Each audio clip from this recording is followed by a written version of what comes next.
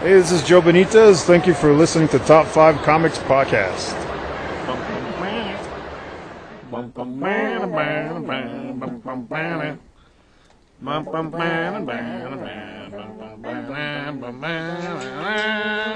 Welcome to Top 5 Comics Podcast, people talking about comics, pop culture, and events.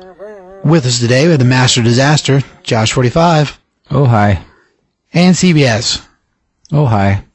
The dynamic duo in the house. Just us. There you go. It's old school. That's what happens sometimes. See, today we're doing episode number 194. And the book's going to be going over will be Junkyard Joe from Image Comics. This is the Mag Ghost imprint from Jeff Johns. We'll be doing issue number 1 of Junkyard Joe. Then following that up with Sacrament number 1 from AWA Comics. And we'll close it up with Dark Ride number 1 from Image Comics. And then we have a interview with Joe Benitez from the Denver Fan Expo 2022. So I'll run that for you after all the books. Awesome dude. He's the fellow that brings us Lady Mechanica. A fantastic guy. Great artist. So yeah, it'll be real cool for you guys to hear that. Before any of that, we got any news? I have a little bit of news. You have some news? A little bit of news. All right, what's in the news? What's in the news? So news-wise, start out with, like, so what I got. So DC Comics is going to be pulling Superman, Son of Kal-El. It's being canceled, cited by poor sales, but the series has been good. And, like, we reviewed issue 1 on here, and it didn't, I don't feel like it wavered that way, but it's one of those hype train kind of things. So we're going to be canceling the series. Issue 18 is going to end it in December. But we're going to see a mini-series that picks up in January. It's a 6-part, so we're going to move forward. Still with Tom Taylor. So we're going to get a book called The Adventures of Superman, John Kent.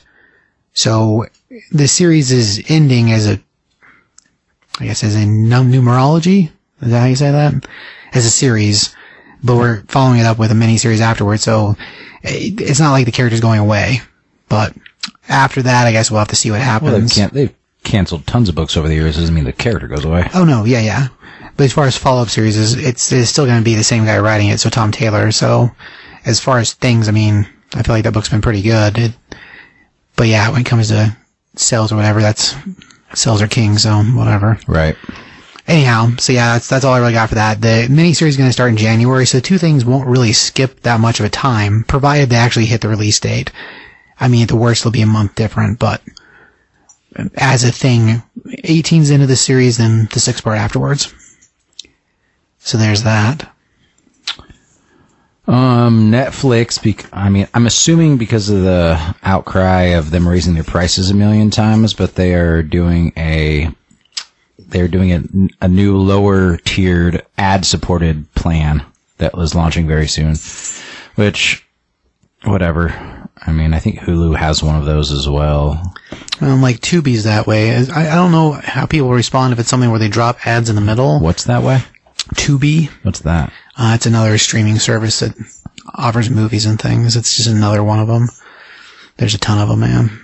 Huh. But it has free movies inside of it, but they don't have, as far as list of movies, it kind of ranges in old, they have a lot of really old stuff on there. But yeah, it's one that plays commercials every increment of time or whatever. It drops commercial or 2 commercials, then it goes back, so. I mean, I guess we'll see how people respond. Probably just another way for them to make money. They spend millions and millions of dollars on right original content now. Like, I've wondered for years how they're able to do it. Oh yeah, I mean, we've talked about it on this podcast a little bit and on other podcasts a ton, that like how exactly they make money is crazy. Like the numbers, it's weird. I mean, the only way they can make money technically is with new subscribers, and so right.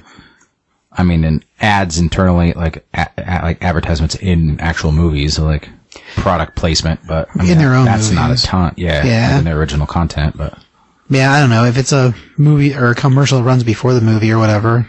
Okay, I mean, I guess it depends on how much free time you have and if you can stand it to save it $3 or whatever. Whatever. It'll probably intermittently, I'd assume. Just like YouTube probably. And all that stuff, which is annoying. I assume that's what it'd be. That's the same thing that I was saying the other company does. I guess we'll see how it goes. I mean, if you don't like it, you pay for the bigger subscription, right? So another piece that is kind of a negative thing. So, Scout Comics is having some problems again, not necessarily with their books, but, so the series Midnight Western Theater, their sequel series is at this point canceled, for the comic book. So the co-creator of it, Luis, Southard, he and, Scout are not getting along, even though Midnight Western Theater is in the process of being shopped and produced into a series. Something to do with the release of the trade paperback, it caused a conflict, and so he's decided to step away from the project and leave the company, which is what sidelined the sequel to the miniseries. And as far as the movie or whatever, I guess that's still in the process of working, and the Scout still says that they're moving forward with that regardless. But like as a thing, this isn't the first time we've heard weird stuff about Scout, and when it comes to Hollywood, I mean, David Pepos, who has been on the show and now currently is working over at DC, did the Spencer and Locke, and they were in the process of promoting it to be a movie, and because of something to do with creative rights and people wanting their names on things that shouldn't have had them on things, it put all that in the dirt, and like the company completely backed out. So like, Hollywood decided things, Scout's having problems. But when it comes to books, I mean, they put out some good books. So, I don't know. It's too bad, because like, as weird as that, like, goth cowboy thing was, which is what Midnight Theater was, it was pretty cool. So I don't know, I guess we'll see at some point, the rights will return to him, and then they're saying that at that point he might move forward with another sequel, but at this point he has left it. So, if that was a series that you were following or like, then, don't hold your breath for the sequel. They are still going to be putting out the graphic novel, when we get to, I think to January or March is when it's going to come out. So, as a thing, I mean, it's still worth a read, but yeah, it's just weird company stuff, which is too bad. In other news, Harrison Ford is reportedly joining the MCU, and the big rumor mill has him becoming Thunderbolt Ross. I'd be alright with that. I mean, Hurd was great, but with him being gone, I don't know. I'd almost want to go back to Sam Elliott, but I do like Harrison, so, I mean, as far as, actors are concerned, I guess you don't go back to the mustache because he was the character before and you replaced him with the new series, so keep them separate, I guess. Heck, man. Yeah, I mean, if that winds up being the case, cool. I don't know. Harrison's awesome, so, being that we're moving to the Thunderbolts, we need to probably we don't have to have a Thunderbolt Ross for that, but it'd make more sense if we did. Well, following that up with a little more Hollywood stuff. So Ahmed Best is, developing a one-man show. Best we know about it right now is that, it's about his time as Jar Jar Binks in Star Wars and like how it affected his life and things like that. He put out a tweet, a couple days ago, and, in the tweet it says, I think it's time for my version of how it all went down, and then there's a picture with it of a page, a letter page or an intro page for a script, and it says Untitled One Man Show, Ahmed Best. And, then he has a bunch of hashtags with it. Not a bunch. There's like 7. And one of them is Darth Jar Jar. And of course Jar Jar Binks in Star Wars. The last one is a Darth Jar Jar. And like, I don't know if I talked about this on this show or not. I probably have. I can't really remember. Because between the 3 different podcasts, if I haven't told the story about talking to him in Colorado Springs on this show, do you remember if I have or not, Josh? I don't remember, but if you told that story. Yeah, I don't remember. So I guess if you guys have heard this before, then, I mean, sorry, I guess. Story time? So Colorado Springs, the, Comic-Con, I don't know, like 3-4 months ago. While I was there with Brian Wade, who's up there as an artist, and our buddy Danny. And, so Ahmad's one of the guests there, right? And so as we're talking, we decided we're going to go over and talk to Ahmed for a second, right? And, me and Brian go over there, and Brian's getting a picture and autograph, and, he's like, well, why don't you go first? And I'm like, alright. I'm like, alright, dude, I have some questions for you. And he's like, okay. I said, well, this Darth Jar Jar thing, man, like, what do you know about that? He goes, why do you think that's true? And I'm like, you want me to explain to you why I believe that the Darth Jar Jar thing is a real thing? And he's like, well, tell you what, you tell me what you know or what you think, and I will just tell you yes or no whether it's right or not. And I'm like, I can play this game. And so we start in, and I, talk about a bunch of different stuff. I mentioned Palpatine being from the same planet, and he's like, yes. Anyway, he agreed with most of what I said as being real things, and I'm like, well, finally we get to the point of it. Man, this is like a super abridged, stupid version of the story. There's a better version over on the Look Bad in Spandex, I know there is. One of the other podcasts to listen to. Anyway, so I'm like, yeah, so first, Palpatine and Binks are from the same planet. He's like, well, yes, they are, yeah.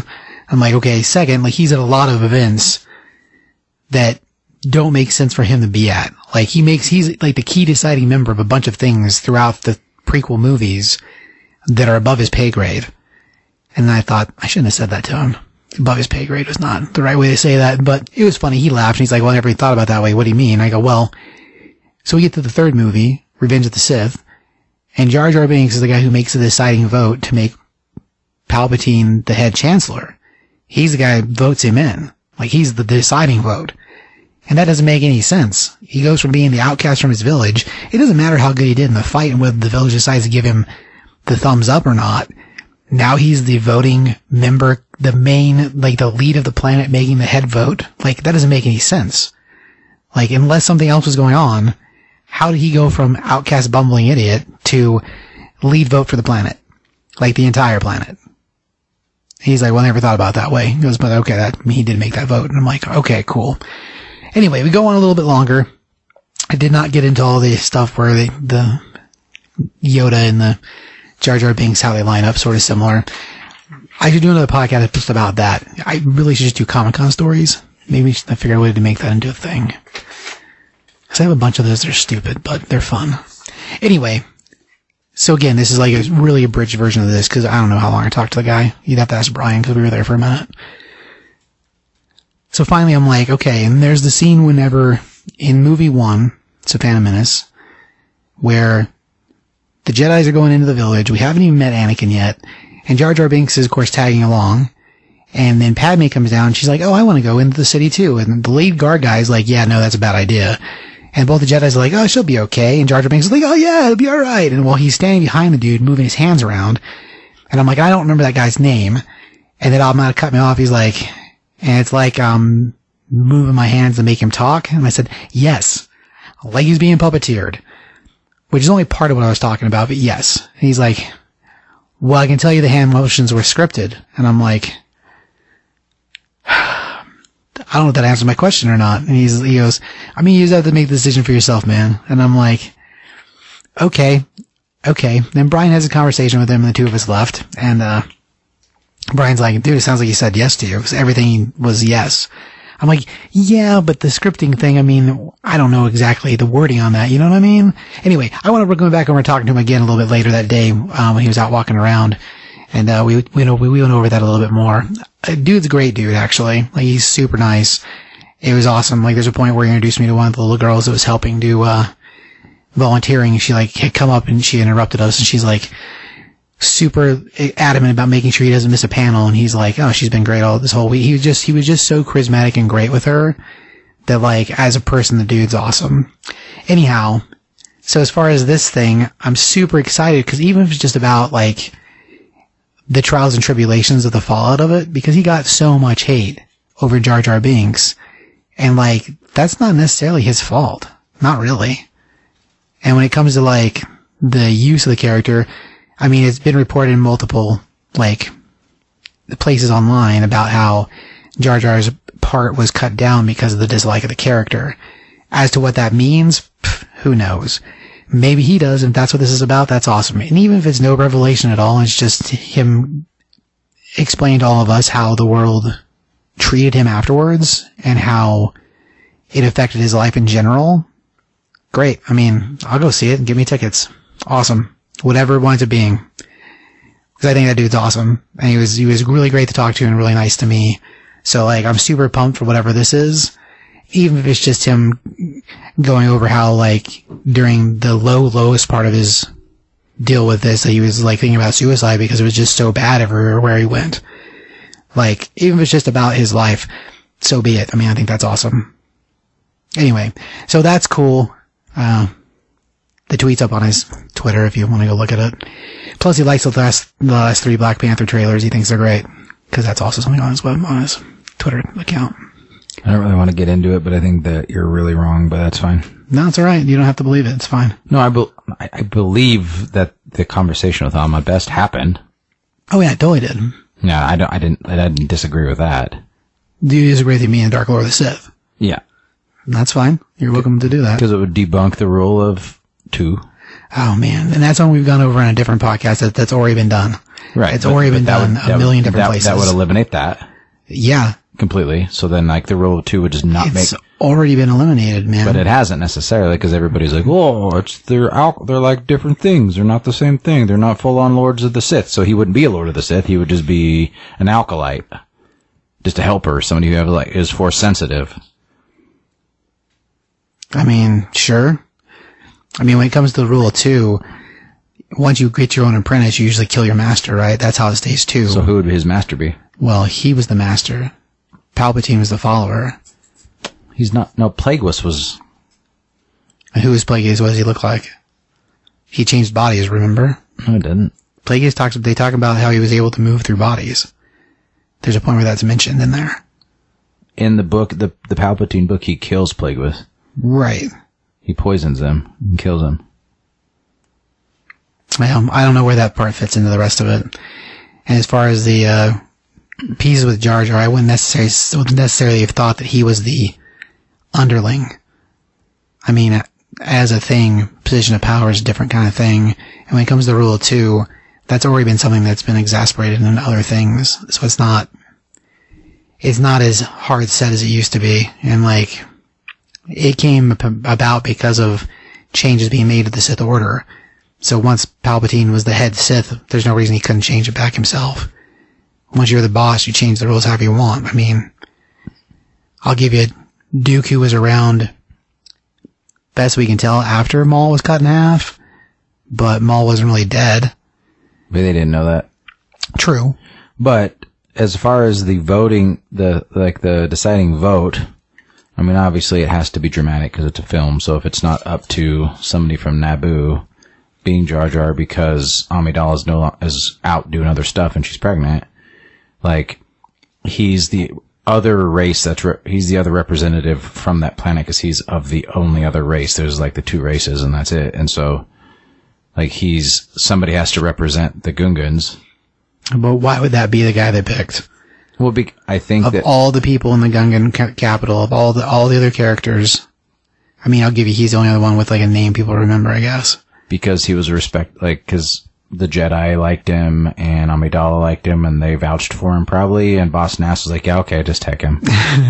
Because they're probably like, yeah, we don't really care what's going on, so like take him. But since he does represent Naboo because he's of that planet, somebody has to, and obviously it's not just, if anything, I think somebody has to make a vote. I hear what you're saying. I don't think it's because he's a Sith. I think it is because he was he's simple-minded enough that Palpatine was able to just use him.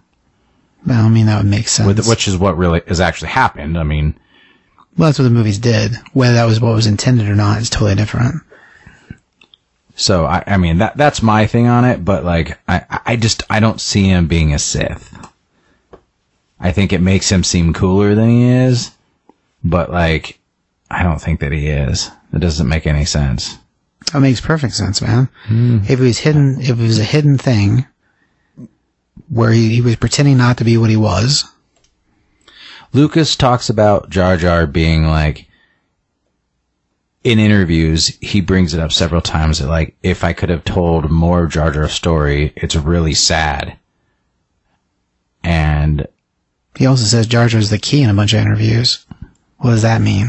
Yeah, because he's the one that puts Palpatine into power. Yeah, in the third movie. But these were interviews before the second movie even happened. Yeah, he probably wrote all 3 of those.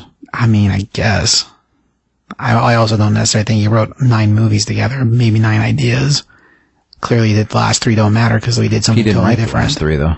No, they did something totally different. He walked away from it, and he said that wouldn't be the story he told.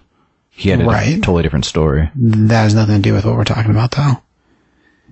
But as a thing, like, initially, if you don't think that he's smart enough to, like, write all 9 movies to fit together, and they're just 9 ideas, then, like, I don't think that he's smart enough to make Jar Jar a Sith and then just never tell anybody. Well, as far as things, man, there's lots of things that point to that being a possibility.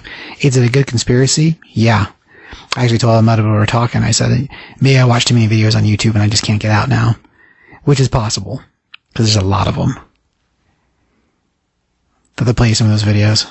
I've seen them. I know what you're talking about. And every time I watch one, I think that they're ridiculous because I think that they're just, I don't think it's a thing. Well, it'll be interesting to see what this is and if this talks about that at all.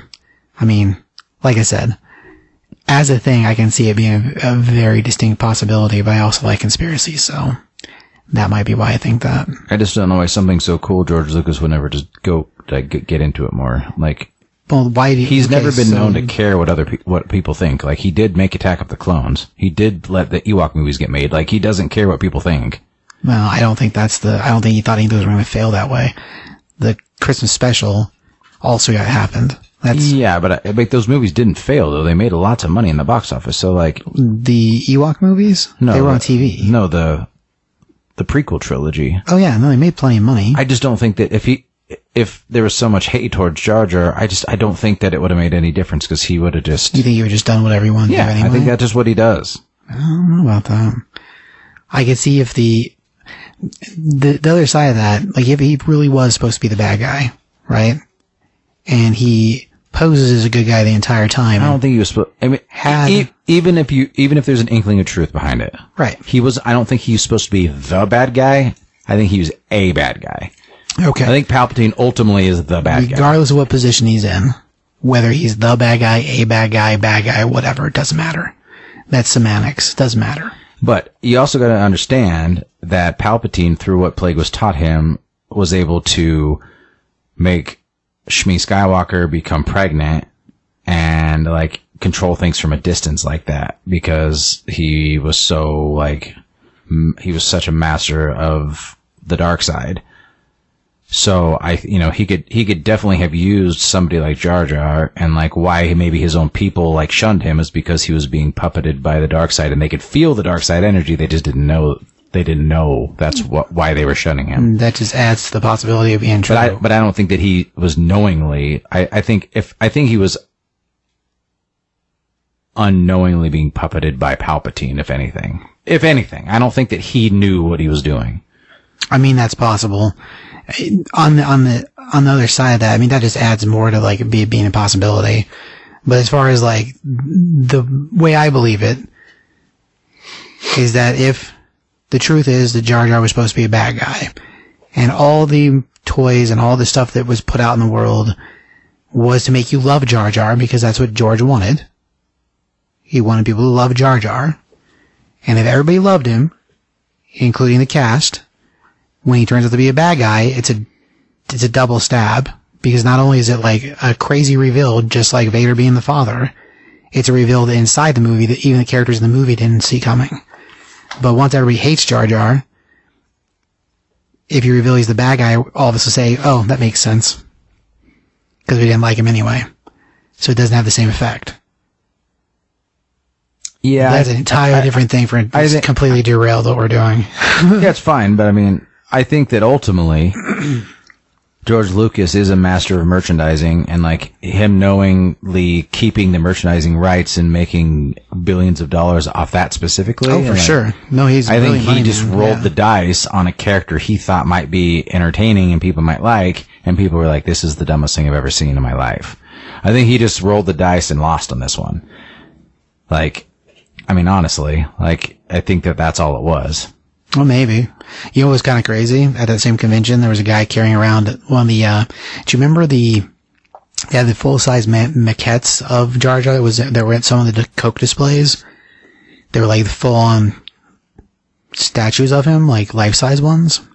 there's a guy carrying one of those to the convention center. I'm sure he got it signed. It was just really funny to watch him walking down these, because this convention happens in the hockey arena. So he was carrying it down the stairs in the hockey arena to the floor, and both me and Brian thought, there's an elevator. What's he doing? It looked hilarious, because here's Jar Jar over his shoulder like, burr, burr, burr, and down the stairs. It was hilarious. You had to be there, I guess. Had to be there. It was funny. Yes. Dude, because the maquette doesn't bend at all. It's all one statue piece. And he's got it on his shoulder, and like the head just, it was hilarious. Because the thing's bigger than the dude that was carrying it. It was funny. Anyway, that's my pieces about Ahmed Best and how the dude is a great dude. So hopefully whatever this is turns into something really cool. One-man show, currently untitled. Trying to make money off of something he did 30 years ago. So be it. That's what they're all doing. Yeah, that's fine. I hope it's successful for him as well. Do you have some more news? So yeah, speaking of other news, this is my last piece. Supposedly Dwayne "The Rock" Johnson leaked. I've read multiple things. Supposedly he leaked the post-credits scene from Black Adam, which I don't necessarily want to spoil it for anybody, but what I read and what you and me talked about, you said that you've known about this for ages. I read movie news every single day, and today is the first day that popped up. So I don't know where you saw it. No. There's been a lot of rumor of that happening. But maybe that was going to happen, but now it's official. Like it's been like, so social media platforms are scrambling to take it down because it's like a big deal. Right. Well, rumor usually comes from something, so. Yeah, yes and no. I mean, there's rumors of all sorts of stuff happening in the movies and it never does, so. Well, the rumor's a little bit different than like, I don't know. It all depends on what it is, but yeah, this is one that I heard before, so. I feel like that wasn't something that was new, but I guess it being official is different. Yeah, I mean, like, I don't want to, I don't know. That's fine. I don't feel that about Black Adam is next week, so, for time in the world. So, stick around because there's a post-credit scene if it's still in there. Well, I mean, there's already probably out. They're not going to take it out now. Well, yeah, it debuted overseas already, so. But people are going to already be talking about it if that's the case too. So, ultimately, if it is true, then I'm going to be more interested in it. And if it's not true, then I'm going to be less interested in it. That's all I have to say. Because, like, that's how I feel about the DC universe. Like. Right. It'll be interesting to see. Yeah. The trailers for that thing look great too, so I guess we'll see. Yeah, I mean, in this day and age, I think making an anti-hero, which even that, like, he's just been a straight-up villain for decades too. Sure. Like, the anti-hero thing, we've had that conversation on this podcast and other ones as well about how, like, everything's getting turned into an anti-hero because there's so much gray, and it's not always this or this, but, like, there's not any just real villains anymore. The lines are definitely blurred on most of if they're popular. And it's super annoying. But, yeah, but Black Adam is one that, like, could potentially be both. He just, he does heroic things, but he also just does them in very violent ways. Right. Well, he's been on the Justice League for a minute. And currently there's no Justice League book happening because of Dark Crisis happening, but he was on the Justice League before that for a minute. But yeah, when it comes to things, I feel like he sits in a much grayer area now because of the way they've explained his backstory. And like, I wouldn't necessarily ever say Sinestro is necessarily gray, but he's also done things that aren't entirely bad also. So, yeah, I don't know. Yeah, but his whole planet was destroyed, wasn't it? No, Kroger's still around. He just ruled it with iron fist like crazy. It's not like his family died or something, that's why. I don't remember. Sinestro? Yeah. The planet was destroyed with Kilowoggs. But yeah, Sinestro's got, his daughter's still running around doing things, but I think the wife is dead. Yeah, that's what it was. Anyway, yeah, his daughter has recently gone from Green Lantern to Yellow Lantern, so, which is not exactly current because it happened a minute ago. Anyway, it doesn't matter. So last piece of news I had, so for the 100th anniversary of Disney, Disney's going to be putting out a batch of Disney-flavored Marvel comic book variant covers. So like the Avengers, except it's Mickey Mouse, Goofy, Donald, Daisy, the troop of, I don't know what you even call them, the Disney characters. Let's go with that. But they're going to be doing a batch of them throughout the year this next year, 2023. The first one in January is an Amazing Spider-Man book, and it looks like a couple of our Amazing Spider-Man, actually. But yeah, as far as variants, that's going to be a thing happening, so if you're a Disney fan, they don't actually have them in the catalogs to order yet, so they announced it this week, so it's pretty new. So we don't even know what kind of variants they are, if they're incident variants, they're orderable variants, or what they are. If they were orderable, it makes sense to me, only because of what it is, but they've done a couple others that were like Mickey Mouse and Wolverine and Spider-Man, and they were like 1 in 100s or something. Because I've seen the picture, but yeah, they were crazy. So I think these will probably be easier to get. I think there's only maybe a couple of pictures on the internet right now. There's one with the Avengers made up to be them, and it's a recreation of Avengers. Oh gosh, it's the issue where Captain America comes back because Mickey is dressed up as Cap. I don't remember the number though. It doesn't matter. The number of the comic book is going to be Amazing Spider-Man 17, but the number of the book that the cover's recreating, I don't remember. Anyway, so that'll be neat. They're going to do a total of 12 of them. I guess we'll see where they land as far as books, but at least the first 3 are listed as being Amazing Spider-Man covers, so I kind of think they might all be. But they haven't really listed anything farther than that, and they're listed as being monthly as well, so January, February, March. Then after that, nothing else has been put up about it, so. Anyway, that's all I got for that. Anything else over there? No, sir. Alright. Well, I guess with all that nonsense out of the way, we can move on to some books. Yep. Just to let you know, there will be spoilers. Alright, so we're going to do Junkyard Joe number 1. This is from Image Comics under the Mad Ghost imprint, which this guy's written by Jeff Johns and the artist Gary Frank, which you should know them from Doomsday Clock and a ton of other things because they're both fantastic.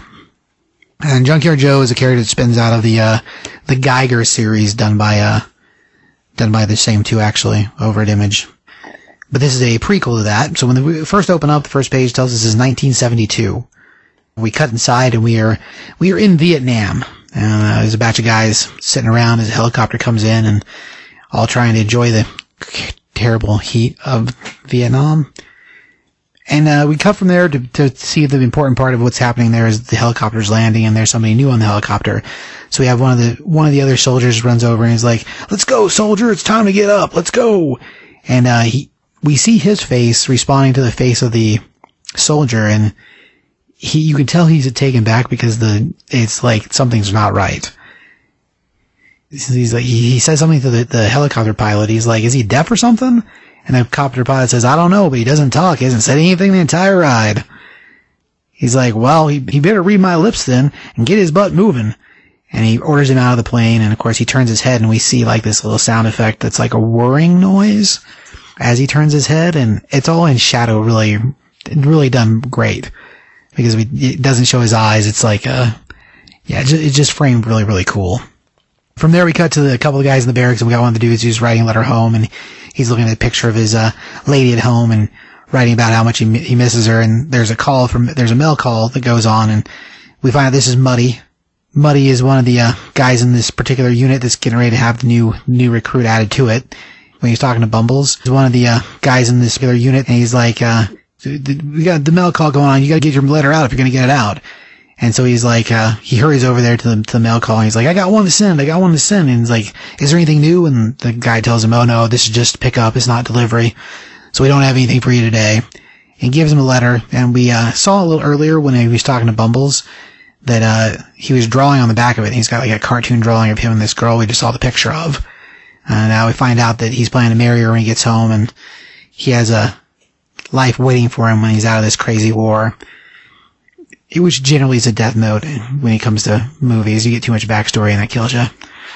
But anyway, so he gives him the letter, and we cut to the Sarge, and the Sarge is angry he's getting a new guy right away, and where did this guy come from? Why is he here? And he's reading him the riot act of this is how you have to act and how you have to behave, and he tells him, where's your papers? And our fella reaches into his pocket and pulls out his papers and hands them to him. He's like, I don't care what your papers say.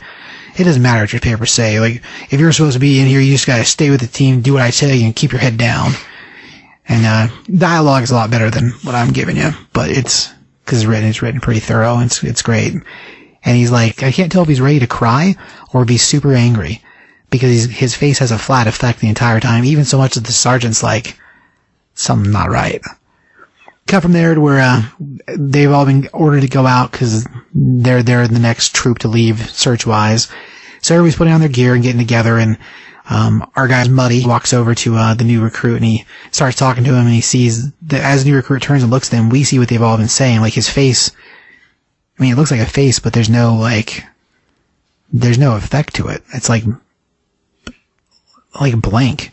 Like, everything's there, mouth, nose, eyes, blah, blah, blah, but there's no effect in it. Like, No, he just shows no emotion. Right, exactly. There's no read from it whatsoever. And like, as he's talking to him, he's like, yeah, I feel you, man. Like, this stuff's all crazy. And he's like, you just gotta be careful. You know, everybody will warm up to you, blah, blah, blah.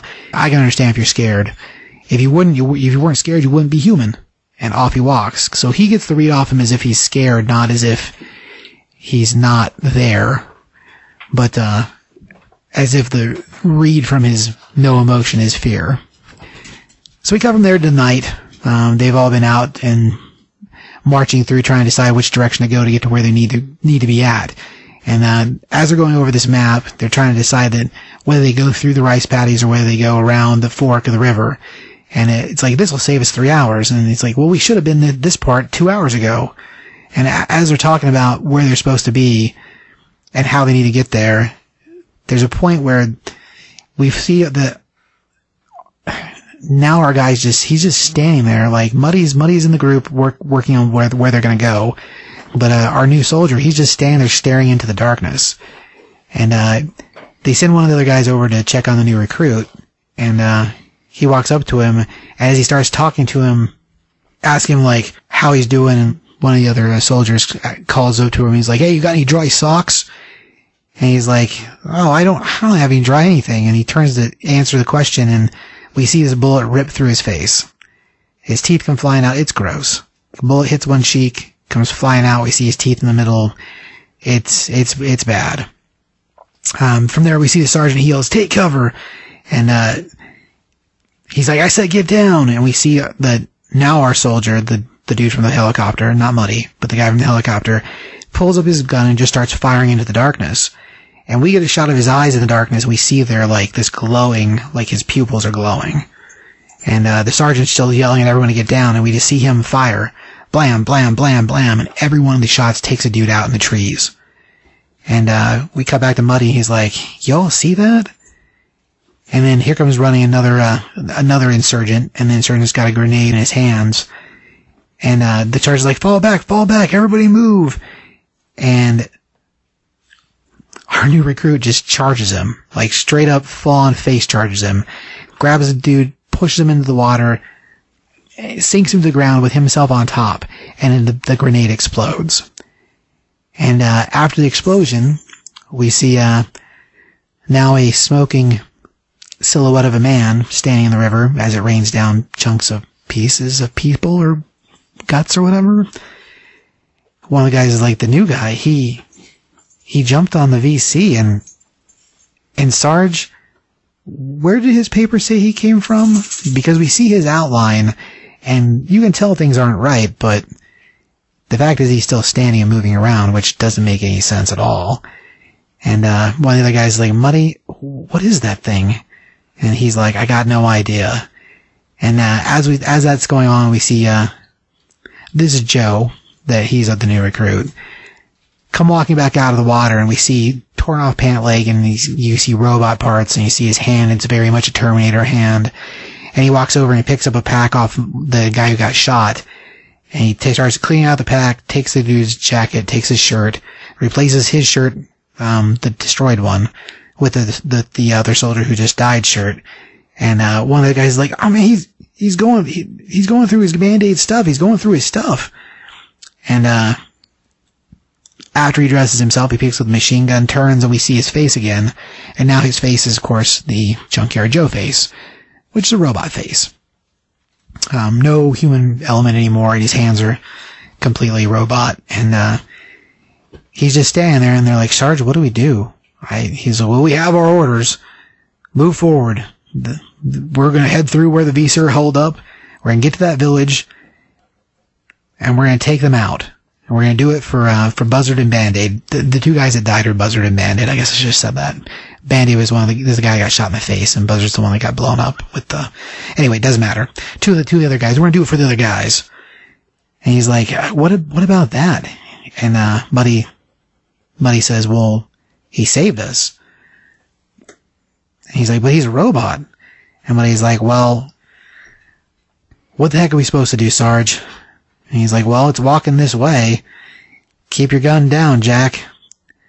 And he basically walks over and joins the group, and as if he's just supposed to be there. And he's like, well, he's not aiming at us. So as long as he's not aiming at us, he must be with us. And Sarge tells us, it's time to move out. And so they all turn and start to head into the jungle, being followed by Joe. So we cut to the morning, and the men are all trying to rest and sitting down. They're tired, and they're all tired of being tired and hot, and they're tired of getting beaten by mosquitoes. One of the guys looks and he's like, look at him, Muddy. Acts like he's not bothered by any of this. Well, you basically see Joe just standing on the edge of the clearing, staring off into the open wilderness. And he's like, well, he keeps watching, I guess. He's like, well, maybe he's an angel. Maybe the angels sent him. He's like, I don't know. I don't think robots are angels. He's like, yeah, but if they didn't, then who sent him here? And we returned to the other group of guys, and they've all decided to play cards while they're taking their break and resting. The group of them are playing they're just playing poker. Betting for matchsticks and cigarettes. And as they're playing, eventually Muddy looks over at Joe, and he gets up and he walks over to him, and he starts trying to talk to him. Joe doesn't really respond at all, but you can see that Muddy's just trying to be friends with him, I guess, is what he's doing. He's like, you must be getting tired. Being all made out of metal. Your knees must get tired. He's like, why don't you take a break? Come join us. And so he basically tells him to come join him playing cards. There's no response. He's like, well, if you want to come join us, you can. And he tells him a little bit about his wife-to-be and how when he gets home he's going to marry her and stuff about her father and talking about what his life's going to be like after he gets out of the war. And he's like, well, that's all I got. I'm on my way back. If you're interested, I can teach you how to play. And he tells him thanks again for saving him. And as he walks back to the group, we see Joe's head turn, and we get that same whirring noise, because he's a robot. And he basically walks over to the group with his M16 still in hand, just holding it. And they're all like, does he want to play? I think he wants to play. Well, deal the man in. And so they sort of make room for him to sit down with them and play cards. It's kind of freaking awesome. It's all very, I don't know. Think about any Platoon movie and people trying to get to know each other or whatever, but one of them's a robot. So there's that. Anyway, we cut to the evening, and so now we're marching again because it's, better to move at night, less likely to get shot. And they talk about how he won most of the card games, and they're like, well, he doesn't smoke. What's he going to do with the cigarettes? He's like, I don't necessarily think it's about that. He's like, well, maybe you can trade him, maybe you can trade for something. He's like, well, what does a robot need other than oil? All robots need oil, right? And so we cut through a couple different days. So we flash to a daytime shot where he's talking to one of the other guys, and he's telling him about how he has two brothers, and one lives in the north, one's fighting in the north, one's fighting in the south, and he's stuck in the middle. And so it's all of them kind of have these moments with him where they're explaining their life to the robot. Muddy talks to him the most. Muddy's the one with the wife at home and was drawing pictures of his wife and him on the back of the letters. But each one of these different panels over the next 6 frames go through different time frames. Once we're at night, once during the middle of the day, another time's in the rain at night, another time again during the middle of the day, and then a little bit later on we got Joe with a stick sticking out of his head as camouflage, out of his helmet. And all the different guys are having these moments with him. And at one point, one of them, he helps one of them climb up a ridge, and he's like, I can't believe it. Thanks for all the help. And so, like, as they all interdate themselves to him, eventually we get to it must be 6 or 7 days down the road, because of how many frames there are in the book. It doesn't really tell us passage of time, but the imagery tells us that they're different days. Anyway, so we get back to him and Muddy talking again. He's talking again about being back home. And the group of them come across this wild, like, it's not it's buffalo? Is that what it is? Or water buffalo. Water buffalo? Okay. Yeah. So they come across this water buffalo, and the group of them are like, well, what's this thing doing in the middle of the road? The group of them look at it, and we see a close-up on it, and it makes a huffing noise. And at one point, they sick one of the guys to go and see what's going on with it. He's like, all right, well, I'll slap this thing and get it out of our way. And as he walks up to it, he winds up seeing that it's got a bunch of charges on it and a rope wrapped around its side. And he turns to the other guys, and this is the Sarge, and he's like, it's a trap. And at that point, the water buffalo explodes. And all these packs of explosive go off, and it rips a bunch of them to shreds. And Muddy yells for Joe, and Joe runs as this tree's falling down, and Joe runs over and he catches the tree. Muddy gets hit on the head. A few of the other guys go down, and we see a bunch of insurgents jump out and just start shooting at everybody. And they mow almost everybody else down. Like, it's bloodbath style. Fire and bullets everywhere. And one of the guys who's pinned down is like, I want to go home. And you see Muddy's face is covered in blood now from when he got hit on the head by the tree. And, from there, we see that guy get stabbed from behind and then back in the neck with the end of a bayonet. And then from there, we see the insurgents above him. And, that guy sees that Muddy's pinned down partially underneath the tree. They kill another guy. And the last guy comes over to Muddy with his knife, like he's gonna bayonet him, just like he did the other dude. And about that time, the side of that guy's face explodes with a fist. It's super bloody, but it's a robot fist. And the two other insurgents see it, and they're like, "What? What? Get back to the village! Run!"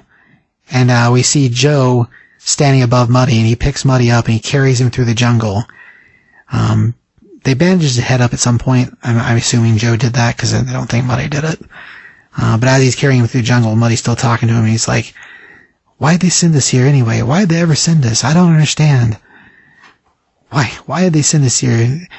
And at that point, they stop along the riverside, and I think this is the same place where the original insurgents blew Joe up, because it kind of looks like the same rock area.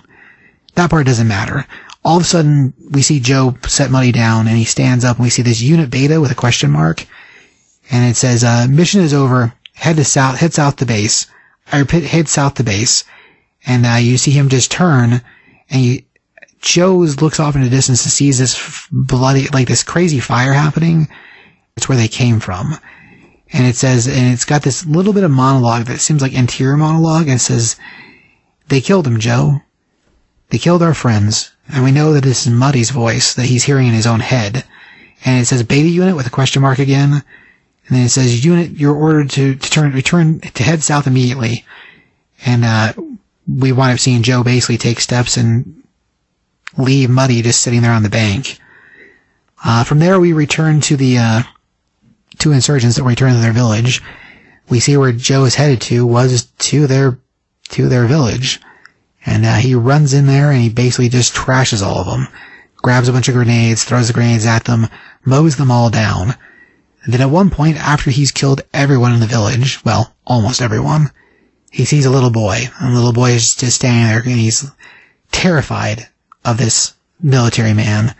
And we see that reflected in Joe's eyes again. And then we see a lady run out of one of the huts and she runs over to the little boy and hugs him. And then we see Joe put out his arms, he breaks the machine gun in half, and all of a sudden we get this buzzing and whirring, and he basically turns off. And then we cut from there to a room full of, well, there's a couple scientist doctor types, but then a bunch of business suit types, political figures. The one that looks very Richard Nixon style. It's Nixon. It's Nixon, yeah. And I think they call him Mr. President. Do they? I can't remember if they said that or not. Oh yeah, they do say Mr. President. We need to end this, Mr. President. And he's like, well, prepare for the prepare for the next step of it. Is America is leaving Vietnam. And they shut down whatever was happening, and we cut from there to a army medical tent, and we've got Muddy sitting there, and he's managed to get himself back to the medical tent, and he's talking to another guy. And the two of them, as they're going over, he's like, there's all these rumors about a robot soldier. Like, people are saying that he trashed this whole village, and it's crazy. And Muddy's just like, yeah, you don't want to know what I saw out there, Doc. It saved my life, though. No, he's telling them about the robot. Oh yeah, that's right. Yeah, he's telling them, and they're like, you need to quit talking about robots because like I'm gonna have to put a blue bracelet on you, and you don't want a blue bracelet. So the doctor's trying to convince him to shut up about the robot, and he's like, well, it saved me. And anyway, eventually he convinces Muddy that he just needs to keep it to himself so he doesn't have to blue bracelet him and send him back as crazy. And we cut to the evening, and we wind up seeing as one of the other guys comes around to pick up mail call that Muddy's been drawing pictures of Joe. A little more cartoony than Joe looks, but nevertheless, that's where the story basically wraps, and it tells us that whatever happened to Junkyard Joe with a big question mark is what's supposed to be in the next issue. So just moving forward through time, like what's going to happen next. It's a pretty great book. Like, the art's really good. Like, I like Gary Frank a lot. Like, I can't have done nearly enough justice to that book because it's fantastic. For being a weird story that is connected to another story in the future, Jeff Johns is just great, though. And even though he's coming back over to DC to do a batch of books, he's going to be writing the JSA, which starts, I want to say, in November, and then a Stargirl series. And there's a one-shot coming out called the Golden Age that sets up the JSA story. So he's going back over to DC with at least 2 books. Stargirl's a miniseries. JSA sounds like an ongoing. So it'll be interesting to see what that winds up being. But when it comes to, like, just writing in general, I mean, Jeff Johns is great. He's so good. I mean, as far as score, I give this book a 4. Like, it's pretty good. And it's interesting. A lot of neat visuals. I mean, when it comes to art, Gary Frank draws just amazing. But all the just crazy things in this book they're great. I mean, when Band-Aid gets shot in the face, man, it is so crazy. Band-Aid being the first soldier that got dead in our group. Yeah, it's pretty good. I give it a 4. Interesting. I like it. 45, what do you know about the Junkyard Joe? I'm good at 4 as well. I like art's pretty decent. Story's great. It's a pretty interesting story about them, basically a robot being humanized by it's learning. All the stuff that you saw, like all the stories from all the guys, and like yeah, just it's learning itself, and it's like it's becoming like familiar with stuff, and that's why like at the end, like it breaks the gun and then shuts itself down because it doesn't like it. There's like basically what the politicians say is like the war is unwinnable because it's like it's too much gray area, right? What's going on, you know, like tying like bombs to water buffalo, but they're also like have like little kids. It's just it's you know obviously is if you know anything about Vietnam and how horrible of a situation it was, but yeah, it was a really good book, and I thought the cover's pretty cool because it looks like an old school G.I. Joe, but it's like a Junkyard Joe. It's like a robot. Pretty cool. But yeah, there's a whole batch of covers. I think it's cover D is the lettering for it. They did a batch of these books also in black and white. So there's like a version of this same book with a black and white cover that the interiors are all black and white, so they don't have any of the color. It's just the pencil work. Well, or ink work, I guess. Anyway, yeah, it's pretty crazy how many covers and how many versions of this book exist for issue 1. Because it had a lot of covers. But yeah, when it comes to art, all the covers were really cool. So, but yeah, this one's the G.I. Joe package one, which I thought was great. Well, from there, we move on to some Sacrament. All right. Now we have Sacrament from AWA. It's written by Peter Milligan and drawn by Marcelo Fruzin. The Year of Our Lord, 2999. It's this crazy utopian future. They're on some planet with 2 suns, and it's just gray and disgusting, and people have like pretty high-tech gas masks on, and there's a group of people leading somebody who seems to be a priest, and they call him Father, and they're like, "Come, Father, quick before we're seen." And the priest says, "I have a very bad feeling about this." Star Wars line. "It can barely be said, but our daughter needs help, even though she's not really our daughter anymore."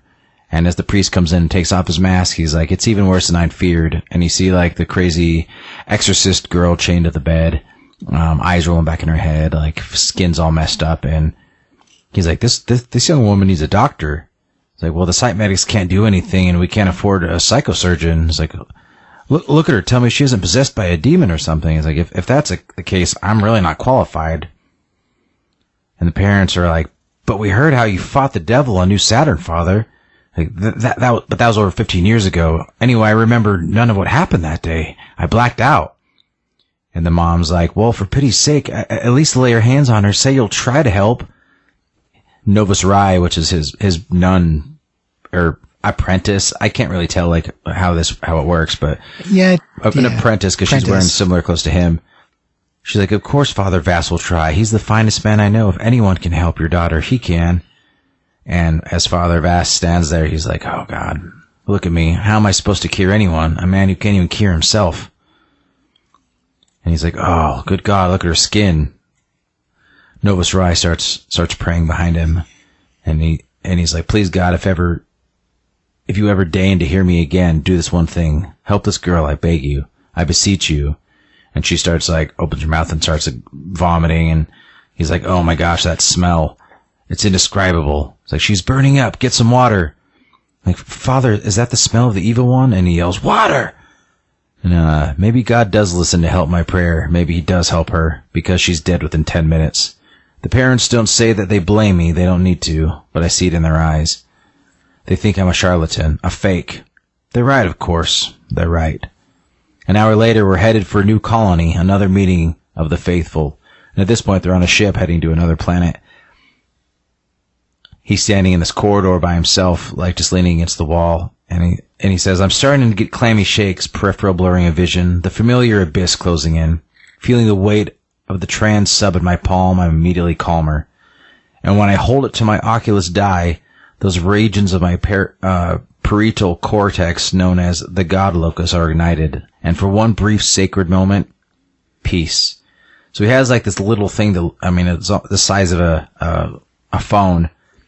And he like puts it on his head, and it but it has a cross on it, and it flashes a light. And so it does something to the brain. It's like, he's using it as a drug, basically. Right. Stimulates a part of your brain. It's called the trans sub, is what he calls it. And then you have the big spread of the ship flying through space, and it says, "Sacrament. In the year of our Lord 2999, mankind has escaped Earth, but it hasn't escaped its demons." So what looks like to be the bridge, he's sitting in his captain's chair, and he's like, "Steady now. I checked the dead girl's symptoms into several medical databases. Novus Rai has been with me for a year. Poor deluded girl." And then between them, they start talking, and she says, "Are you all right, Father?"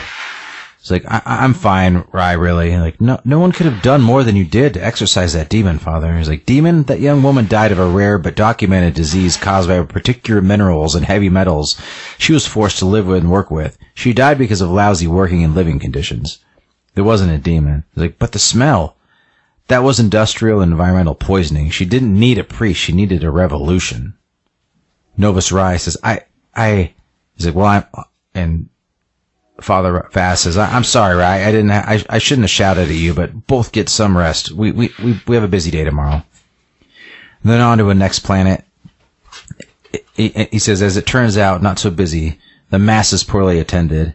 And so he's sitting there doing mass to all these humans on another planet, but he's doing it with the same device.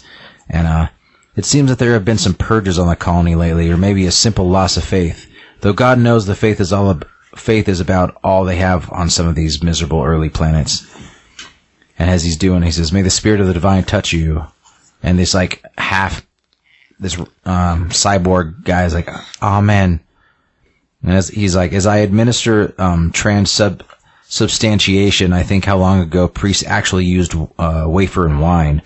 They were simpler times, before mankind discovered non-Newtonian subgravitational travel and escaped a planet that could no longer contain him. A time when Rome was a place and not just a ship. And then they show the outside of the ship, and it's got a big red cross on it, kind of like the Crusades. Right. It's like where a 400-year-old pope watches over her scattered diminishing flock. Thus does my mind wander as I go through the motions of being a priest, a relic from a bygone age left behind by modern man. But this time, as he's doing the mass, doing the blessings, there's something familiar about the next one. Is this a hot memory, or simply my lascivious imagination? But it's a young woman with like red dots on her face, and the next scene is like him taking her to bed. And he's like, both are sins if I still believed in such a thing. And then all of a sudden somebody runs up and says, "You must go now, Father." He's like, "What? Why? What?" He's like, "Wardens." The penalties for attending religious ceremonies are harsh. Fines, imprisonment, forced exile. The punishment for conducting a religious ceremony is even worse. Re-education in the shape of penal colonies and neurosurgery. Hiding in priest holes, fleeing through well-worn escape routes, moving from community and one planet to the next. This is our life. This is, if you will, our mission. And he's sitting there talking to Novus Rai, and he's like, "Is it true what they do if they catch us?" He's like, "You mean send us to a labor planet?" "Yes, Rai, they will." And she's like, "I'm talking about how they operate on our brain, how they cut out our religion." He's like, "You mean the removal of our God locus?" I can't think of anything worse, Father." And then he's thinking to himself, he's like, I don't hear that part of me longs to be caught. I have the shabby remnants of my faith surgically removed. I fall asleep thinking about Novus Rai, warm, naked young body, and ask the God I no longer believe in to make me better than this. But there is no religion and no need for the likes of me on the so-called new planets. And then it goes to like, basically like a big building similar to, I don't know, the end of Blade Runner, and a lot cleaner looking planet. It's like, "Your report, Warden Chabon." It's like, "Spy Master Marlov, my wardens were grievously impeded by actions of locals." And he's like, "Just give me the damned report, Chabon. The priest known as Vass has escaped. We think he's off-world, likely destination Oven Minor. Then continue your search. Report back when you have more news." "Sir, if I had more men and some decent synths, my spies inform me that this Vass is a pitiful kind of priest, addicted to trans-sub and incorrigible better of women. Is this true?" Yes, sir, we believe so." I was like, "Then you got quite enough resources to catch him. I await your next report." Then from behind Spy Master, you see another guy walk in who's got some implants, some more cybernetic implants. An incorrigible better of women sounds like half the government. Though being Spy Master, you'd know all about that. "Citizen Relish, what's the head of Planet Security doing here?" he says to the guy with the cybernetic implants, and it's this crazy Imperial-looking guy with red goggles and he just looks like either a Nazi or Imperial officer of some sort. He says, "If you could move your gaze from the distant planets for the moment, we have some more local difficulties." The next scene is they're in a room with a body crucified upside down with blood draining down the wall. It's like, I don't think that things like this happen on Cal 4. Like, well, they don't. Well, they shouldn't. It's a job for the psych police. I mean, this is obviously the work of a madman. He's just tell me what you see, Marlov. He's like, "Well, it's an inverted crucifix." He's like, "Signifying?" "All right. Originally, the cross of St. Peter. Peter felt unworthy of being martyred in the same manner as Jesus, so he was crucified upside down." And the guy asks, "Wasn't the inverted cross later adopted by Satanists?" He's like, "Coincidence, Relish. There's no religion on Cal 4. Your madman simply hung this victim upside down. Now, if you don't mind, I've got a busy schedule." He's like, "Wait, there's more." He pulls into another room, and this room is just covered in blood, and upside down cross is painted with the blood, with a bunch of little evidence markers, like numbered. This is a previously loving and studious teenager takes a laser blade and slaughters his parents, then moves on to his younger sister. Before he kills himself, he uses their blood to paint these. More coincidence? Our scientists think a particular malign alien intelligence is at work, making normally law-abiding citizens commit these atrocities. I have another theory. A priest has been smuggled onto the planet and is twisting our citizens' minds. A satanic priest? Why not? Do any of you rogue preachers have a problem with God, Marlov? And the guy looks shocked. And then now we're at a flashback, and it's Father Vass, what seems to be what they were speaking of at the beginning, where he exorcised the demon that they were talking about when he blacks out. And he's there with another priest, and says, Father Vass, the response, the Roman ritual. And he's like, in the name of the, and he doesn't, it stinks. The flesh stinks. It's vile. He's like, Vass, in the name of God. He's like, all of a sudden, a demon, the girl turns into a demon and says, are you mine, priest? Mine? And then, he's awakened, like, out of a bad dream by, Novus Rai. He's like, Father, wake up. He's like, what is it, Rai? He's like, you were screaming in your sleep again, Father. Was the devil trying to undo you? And he's like, excuse me? She's like, you said that yourself, when the pious rest, the devil tries to undo them. He's like, I said that? He's like, yeah, in your sermon to the fusion workers on planet Pax 2. It was one of our finest. He's like, you remember all of my sermons, Novus? He's like, I do. Though I admit I find some of them a little hard to follow. The believers are gathering. I'll leave you to your morning prayer. And then he gives himself another shot of the weird electronic device. And he's like, yes, my morning prayer, or the nearest thing I get these days. The mass is even smaller and more miserable than usual, hardly worth coming to the colony at all. But can this thing be measured by numbers alone? One holds back, not wanting to trans-sub, and with a flash of insight, I suddenly know. I know he'd have had his reasons for talking to the authorities. I know he is my own personal Judas, and it shows a man with a beard, like, standing back and not approaching him and not kneeling. And, he yells, Wardens. And, they start running through they try to escape. He's like, there's always some escape route, and they're being trailed by the Wardens, by the authorities. Is like, I go through the motions of fleeing. Just as recently, I have been long through motions of being a priest, but my heart's really not into it. And, Novus Rai is like, Father, come on, they're gaining on us. And he says, I've turned my ankle, Rai, just go, save yourself. He's like, would our Lord have left a layman behind, Father? He's like, yes, if he'd had any sense, now go. And all of a sudden, the authorities catch up to him. And he's like, Father Vass, I can't tell you what a pleasure this is. They put him on ships and they separate him. Rai goes one way and he goes the other. And he thinks he's going to a rehabilitation place. Yeah. And he's standing there with the guard over him. And he says, maybe this is for the best. I'll no longer have to try to be this man Rai thinks I am.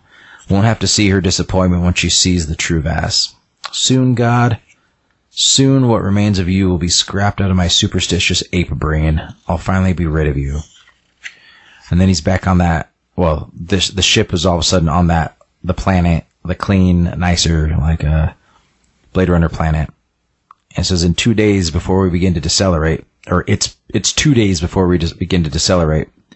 As he gets off, he's like, this doesn't look like a penal planet. Where are we? He's like, no questions. He's like, and then the spy master walks up and he says, hello, Father Vass. I'm Spy Master Marlov. Welcome to Cal 4. In the past weeks, there have been a string of bizarre and violent incidents, murders, visions, and nightmares. I don't understand what that has to do with me. He's like, well, you should officially be on a penal planet, but I've used my influence to bring you here. You see, there's what you might call a religious dimension to all of the incidents. But there is no religion on Cal 4. And as they get out, and they're like in the middle of this crazy desert, on the same planet, I assume, he says, the man we're going to look at, Professor Zashka, is an archaeologist specializing in long-dead alien civilizations. And Voss says, you still haven't told me what this has to do with me. So the spy master just keeps talking, and he says, 6 days ago, you performed an exorcism. It was like, it was nothing of the sort. The girl was poisoned by her working conditions. He's like, that was your second exorcism, was it not, Father? He's like, you mean my new Saturn? He's like, my new Saturn exorcism? That was years ago, and I barely remember anything about it. And as they walk in, they smell the smell again, the same one. He's like, ugh. Sorry, I should have warned you about the smell. Our scientists think all the incidents are being caused by a malign alien intelligence, possibly whipped up by Jacques' digging. I'm not so sure. Come and take a look. And as they walk in, they see a guy floating from the ceiling, upside down, in the upside-down crucified look, the same as the dead body before. And the spy master says, it seems Zashka became like this 2 days before the deadly incidents began. He's like, well, he's levitating. He's like, and every time we try to move him, his heart stops. So the guy's still alive. Spy master says, you're the closest things to an expert in exorcism we have, priest. So tell me, is this the work of an alien intelligence or demonic possession? And as it pans out, you just see Vass's face, and he says, my mind races back to that poor poisoned girl, and just like then, I have a very bad feeling about this. Star Wars line. Awesome. What do you think about that book? It kind of flows weird. Like, I had to reread a couple sections just to see, like, as it, like the flashback scene, it doesn't really, they don't do it differently. It just seems like it doesn't really give you any indication that it's a flashback until you're like halfway through it and you're like, oh, this is the flashback. It doesn't flow. It's kind of choppy. And like his internal dialogue and what's going, like even when they're like on another planet and all of a sudden they're running, it's just kind of choppy. There's not a lot of, I don't feel like it's super fluid. The idea of the story is interesting. I like the idea of the story. I feel like it's just poorly done. Like, I give it like a 2, maybe a 1.5 even. Like the art's kind of like, it reminds me of Jay Lee, which people either like Jay Lee or hate Jay Lee because it's so dark and kind of weird. But this is like a more dirty, like less clear Jay Lee almost. Like I wasn't a big fan of the art either. And the cover I thought looks just like the cover of a metal album. I wasn't a big fan of the cover either. So, overall I was kind of disappointed in it. Like, again, I like the idea. Like, it's a cool premise. I'm not sure.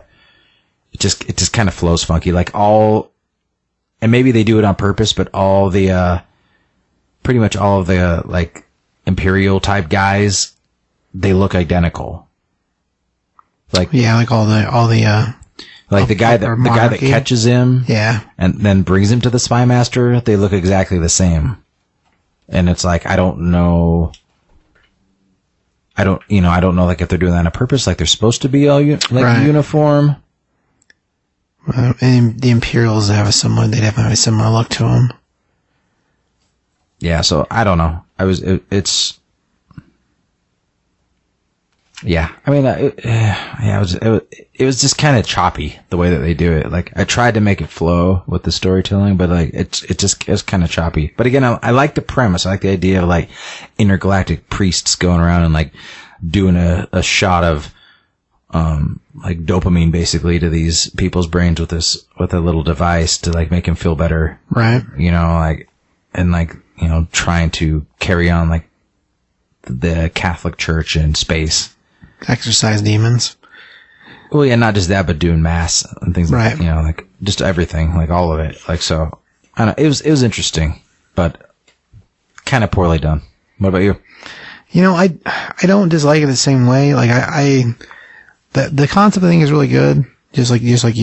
The art's not, I think it fits for this story because the story is supposed to be kind of a mess, I guess, or like, maybe not I don't know, because I don't feel like the art's that bad. Like, it's not as sharp as other stuff I like, but I feel like for the tone of story it is, all the grays and the blacks, the way things blur together to give us like a dystopian future feel, I feel like it fits pretty good. When it comes to the weirdness, like when things get really weird at the end, it's crazy weird. I could see this turn into a movie pretty easy. I mean, as a short explanation, I'd say it'd be like Event Horizon meets, I don't know. Yeah, there's another movie that deals with a priest. Now I can't remember what the name of the movie was. Yeah, I don't remember what the other movie was, so that doesn't really help with it as an antidote. As far as score, I mean, I give it a 2.5. Like, I liked it enough that I'm getting the rest of the series just to see where it goes to. I like the idea of them running around as, like, basically wanted criminals for what they were originally hired and intended to do, and how they regime still uses religion as its, like, backbone, but it doesn't really placate in it, because it's illegal to do mass. It's illegal to do what he's doing. It's illegal to do... Religion's like illegal, basically. But the main mothership is still Rome, and we still have a Catholic moniker running it. So, like, it's like there's pieces that they're okay with. They're a hidden society at this point, basically. So, like, all that stuff I think is pretty neat. And, like, the end with the guy floating is pretty crazy.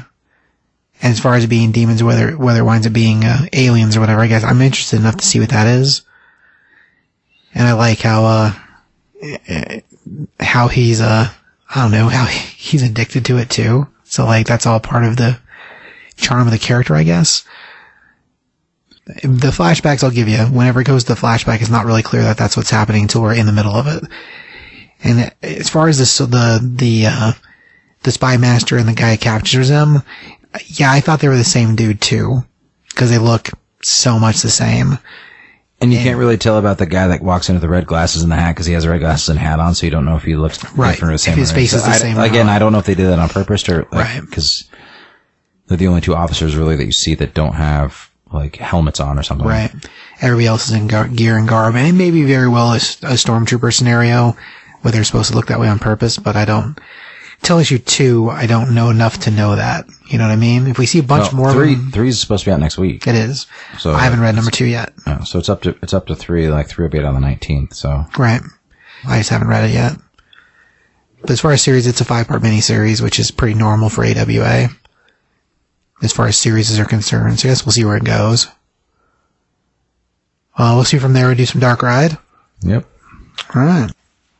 Alright, so Dark Ride number 1, this is from Image Comics.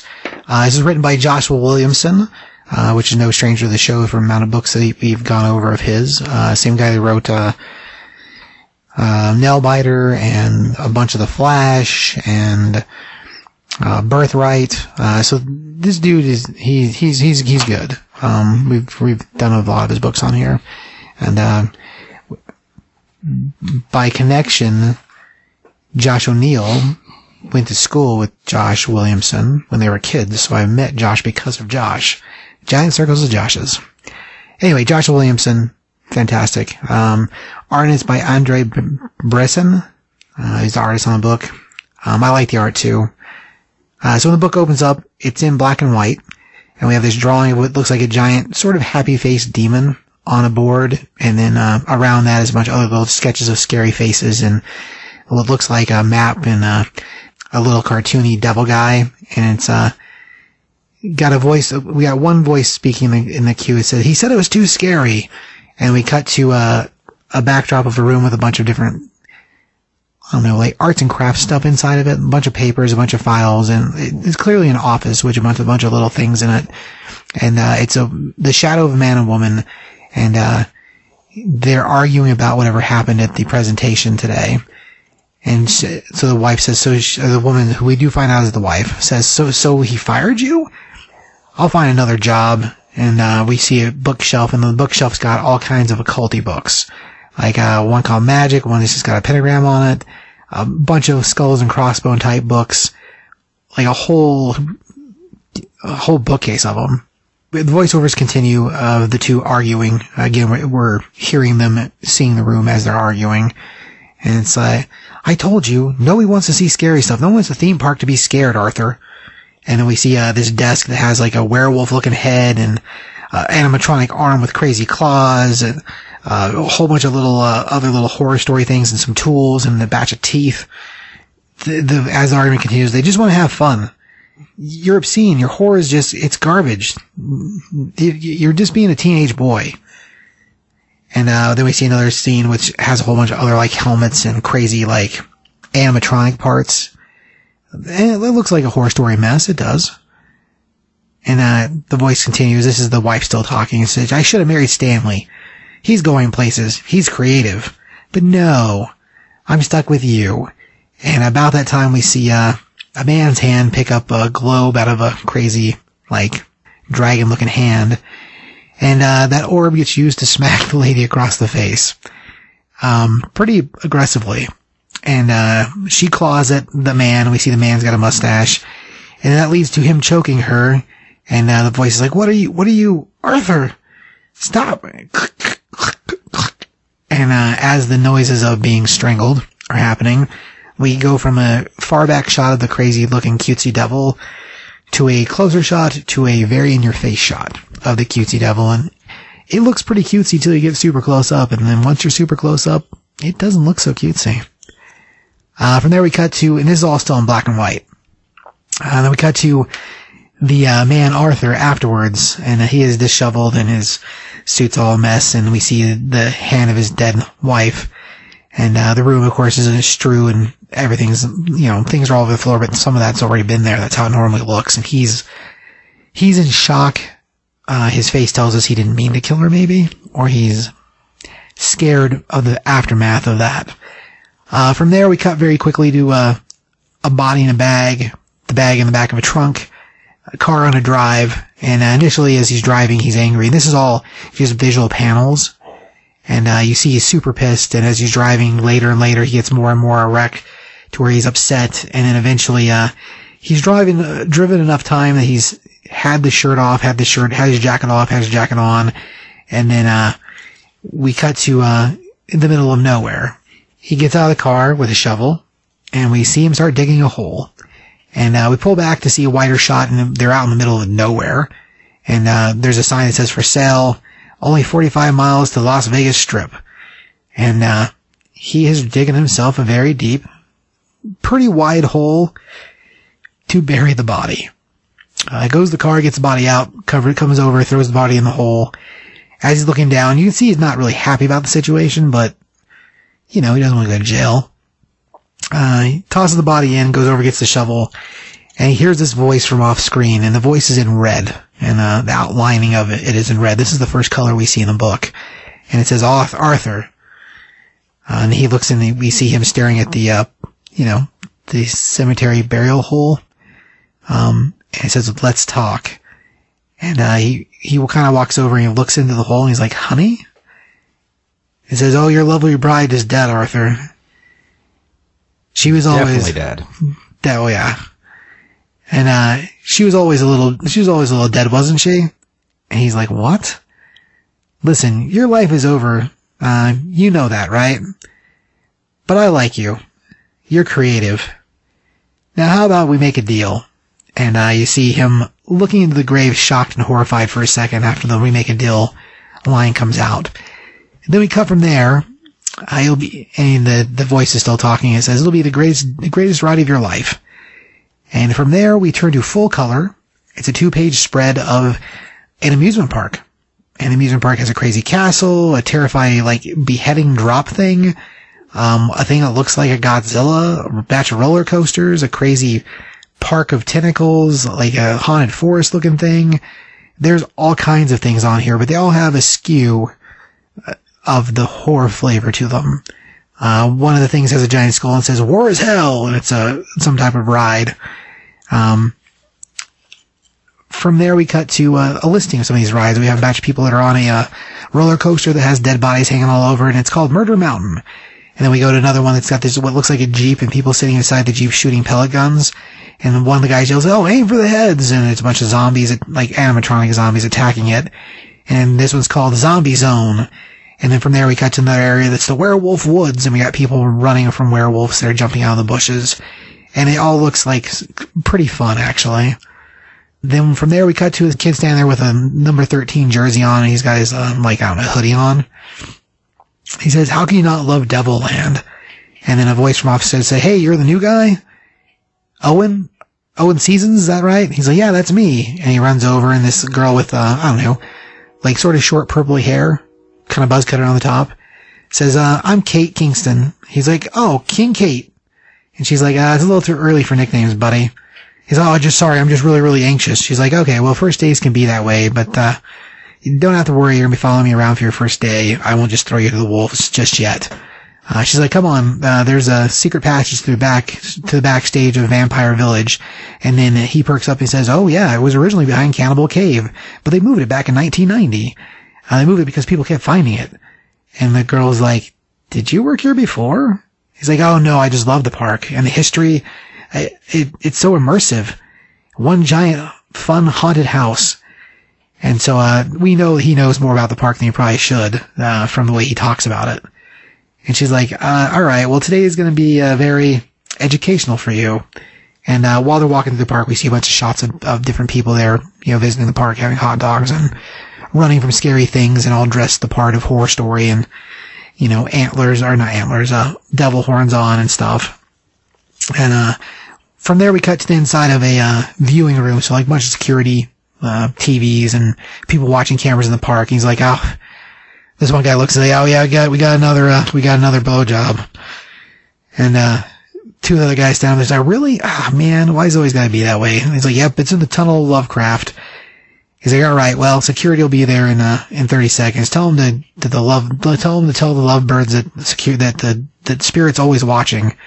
He's like, oh man, why is it always gotta be that way with the people in the park? And, we now join, Katie and, Owen as they've entered the room with all the security people. She's like, yeah, that's one thing about, the horror always seems to make people kiss. And, Owen's like, oh, gross. People do that in the park? She's like, oh yeah, dude, that's the least. You're gonna hear some crazy stuff. He's like what? She's like, and from there we see the room full of guys all kind of respond. He's like, yeah, it's common, man. This stuff happens all the time. People try to bring their family's ashes to dispose of them. Like they want their ghosts to live on in the amusement park. People come here for their vacations. People come here to try to kill themselves. And Owen's just like taking it in. And she's like, yeah, these are the people. And then, so we cut to Katie. She says, oh, and these are the people that are always watching. And she introduces them all. We have Dan, Daniel, and DJ. So they all basically have the same name, which is pretty weird. Anyway, and then we get introduced to, the head of security. And he's like, yeah, the worst are the ones that try to kill themselves. They think they'll haunt the park. And, he's I don't know, he's a pretty jacked big dude, he got the goatee and the, I don't know, security officer haircut. Anyway, so he's like, alright, here's your badge, kid. Hold on to this as if your life depended on it. And he's like, oh yeah, I got it. Okay. And then they leave and, she explains that's John, and John's the head of security, and he's real hard to deal with, but he keeps the park safe. And as they're walking through these back tunnels or whatever, they come across this group of what look to be costumes or dummies. It looks like the gigantic suits that people wear around the park. The costumes. Yeah. And of course, Owen's like, oh man, that's awesome. This is Danny D. Devil, Old Nick, and the Fun. Danny Devil, which is the little devil we saw drawn on the, I guess what are those bulletin boards back when the murder happened? So he's the devil-headed thing with the wings.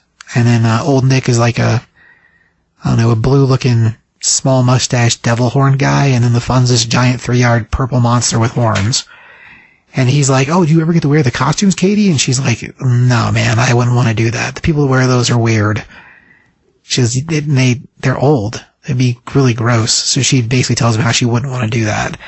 And he's like, all the people that do that are really weird, and then you don't want to wear it anyway because they smell terrible. Right. So from there they leave, the three of them, and the best you can tell, the people were in the costumes. I mean, they're standing in that hallway, then they sort of lean out in the hallway. And he follows Katie, and Katie's not giving him a broom. And basically she's informing him that they're going to be on trash duty. And we cut outside, and the two of them are sweeping this stuff up, and he's like, oh, this has always been my dream. He's like, I've always wanted to design my own ride. I've had this idea in my head for years. And as he's explaining to her his ideas about Devilland and what he likes about Arthur Dante and the guy who came up with the whole park, and how he's so impressed with him and how great it is that he loves the idea of working here. Well, he talks about so he starts about the first ride of the park that he created, which is Devilland, I guess. No, sorry. Devil's Due is the first ride that he created, and it's the scariest one. And she's like, oh, I've never been on it. He's like, really? The main park ride you never went on? She's like, I'm not really here for the rides. I'm here to pay for college. And he's like, oh, well, yeah, I'm just super glad I'm here. And she's like, yeah, I'm sure your parents are really pleased with you. And he's like, well, my mom and my dad first met at a festival that was a movie festival, like a horror movie festival. So they loved this kind of stuff, and they used to take him and his sister there all the time. And he talks about how great it was when they were growing up, that his mom and dad were very into this stuff. And then she's asked about the parents. He's like, well, they died a few years ago. And we cut from there to this crazy scene of an ocean with a little raft. And the raft initially has 4 people in it. And he talks about that there was an accident. And then we see a close-up on the raft, and there's only 2 people. A little boy and a girl. And he's like, yeah, it's just been me and my big sis for a while now. And we cut back from that to him in the park again, talking about how she isn't into the horse stuff. She's not a big fan of it at all, but he loves it. And that working here is his dream come true. And as he's saying that, he walks into the back of somebody. And that person turns around, he's like, hello? What are you doing? And we see Owen's face, and Owen's face gets super surprised, and he's like, Sam Hain? And he's like, oh man, it's an honor to meet you. He's like, my name is Owen, I'm the biggest fan. I'm a fan of your whole family. This park is the greatest place in the whole world. And Katie's like, sorry, he's new. I'll get him out of here. And he's like, no, it's good to meet a fan. It's perfect. Come with me. Horror fans like us need to stick together, Owen. And he's like, Owen, right? He's like, Owen, I want you to meet some people. Let me introduce you to Nick Jordan, the head of entertainment, Marcus Good, the head of relations, and Sally Webb, head of revenue. We'd like to take you on a tour in exchange for a little bit of your help. And Owen's like, my help? He's like, well, yeah, normally we have our meetings in boardrooms and real stuffy places far away from the park. He goes, but we figured we'd come down here today to the park so we can be around the fans like you. I'm just looking for ways to re-energize the park, make it exciting again. Something that would be really, really scary. And we cut to one of the Sally lady, and she's like, people have real horror to worry about, Sam. She's talking to Sam Hain. She's like, they don't want to come here anymore because they have real problems. And what's really scary anymore? And Owen's like, wow, that's not. Devilland gives them a place to escape from all that. They come here and they can leave all their real troubles behind and get immersed in a scary story. And have some fun too. This is a way to get away from all their real problems. That's why they come here. And then one of the other executive types says, yeah, the kid's right, but I have an idea. 2 words. And we cut to a close-up of him, and he says, family friendly, waving his hand all, gesture style. And it's funny because in the background right before that, we see a guy who basically looks like Alice Cooper walking around. So there's all kinds of things hidden in the background, like little, I don't know, horror innuendo things. Anyway, he's like, family friendly. And he's like, we create a whole new section of the park that's G-rated. He's like, right now we mostly appeal to teens and tweens, but if we put a G-rated group in there, we can appeal to all ages. And you see him pat Sam on the shoulder, and he's like, your daughter will love it, Sam. He's like, well, what do you think, Owen? Is Nick right? Do we need to change the park to be more family friendly? And Owen stands there. He's like, well, I don't know. He's like, well, come on, you're a real fan. What do you really think? And Owen goes, well, I don't know. It kind of feels like a betrayal of the park. Like, it's a betrayal of the whole spirit of the park. It's supposed to be scary. And you see Sam walk past. He's like, I agree. I can't agree more. Look at this. And he gestures to a statue of his father, Arthur, with the D-Devil on his shoulder. A little version of him. And we now know for sure that Arthur is the one that murdered the girl in the desert. Not that we didn't know that already. He says, my father was told that people didn't want to be scared, that they didn't want horror, that they wanted family friendly. He stuck to what he told them, and he built his entire empire himself. And he's like, and no one helped him. And he had to do it all by himself with his own blood, sweat, and tears. He has a solution to our problem isn't to go back on that. Like Owen said, the spirit of my father's legacy, that's what the park needs more of. And it's what it's going to get. Nick, you're fired. And then we see Owen, he's like, oh, I didn't mean for that to happen. I wasn't trying to get you fired. And Nick's like, that's not funny, man. We've known each other for years, since we were kids. Back our whole damn lives. He's like, yep, this is business though. You're fired. And so Nick storms off angrily. And he's like, we gotta protect the spirit of the park, right? And he's talking to Owen now. Because it's up to real fans like us to make people love the park again. That's what I like. That's what I like to hear. That's what we need. And we hear like screams in the background, IEs from different roller coasters or whatever. At least that's what he thinks. He's like, we need more screams like that. Something to get the park rolling again. And then the screams turn into like, oh my god, I can't believe it's really hers. And he's like, what is going on? As all these people are rushing behind him.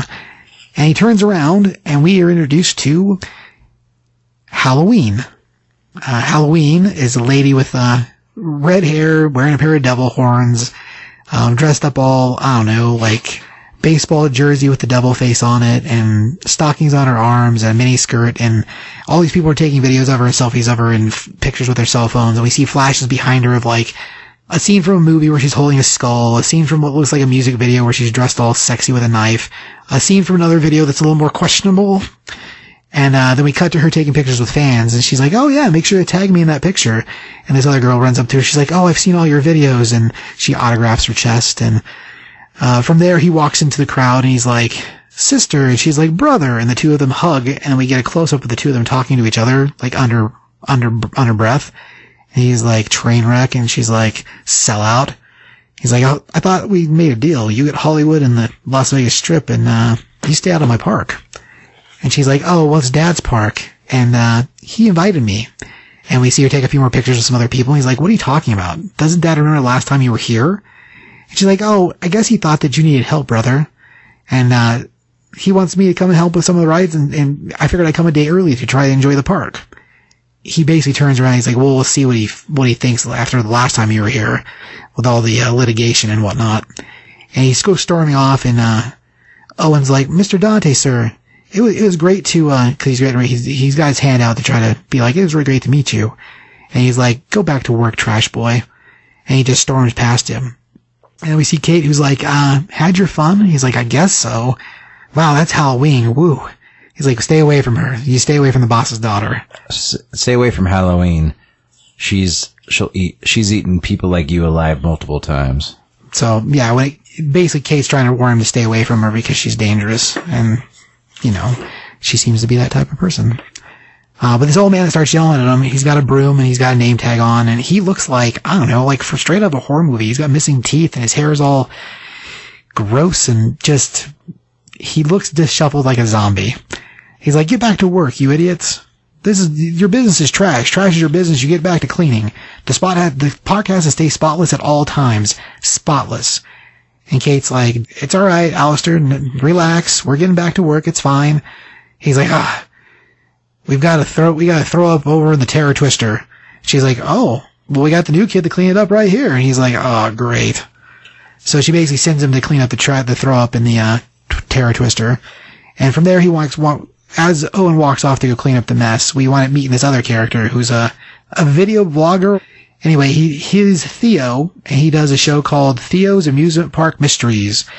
And he's taking on a new treat. So he's doing his own video of himself, and he's talking to the camera and making a video for his, I guess, vlog. He's like, all right, everybody, here we are at the Devil Land, and today we get a special treat because we got to see Samhain and Halloween both at both of Andre Dante's kids at the park, which never happens ever. That's both of his kids from his less mysterious marriage. And he goes on to talk a little bit more about, the rumors of the two of them not getting along. Well, they're both here at the park today, and that's a neat treat for everybody. And as he goes through his spiel, he mentions different things, and he starts talking about how the real question, though, for everybody is, where is Arthur Dante? The creator of Devil Land hasn't been seen in years. And he's like, there's a lot of people that think that he died, or that he's living up at the top of the Dark Castle, and he's left the sight of people. So, like, the whole idea of, like, Walt Disney being buried someplace inside the park, he kind of goes over something like that, except with Arthur Dante instead.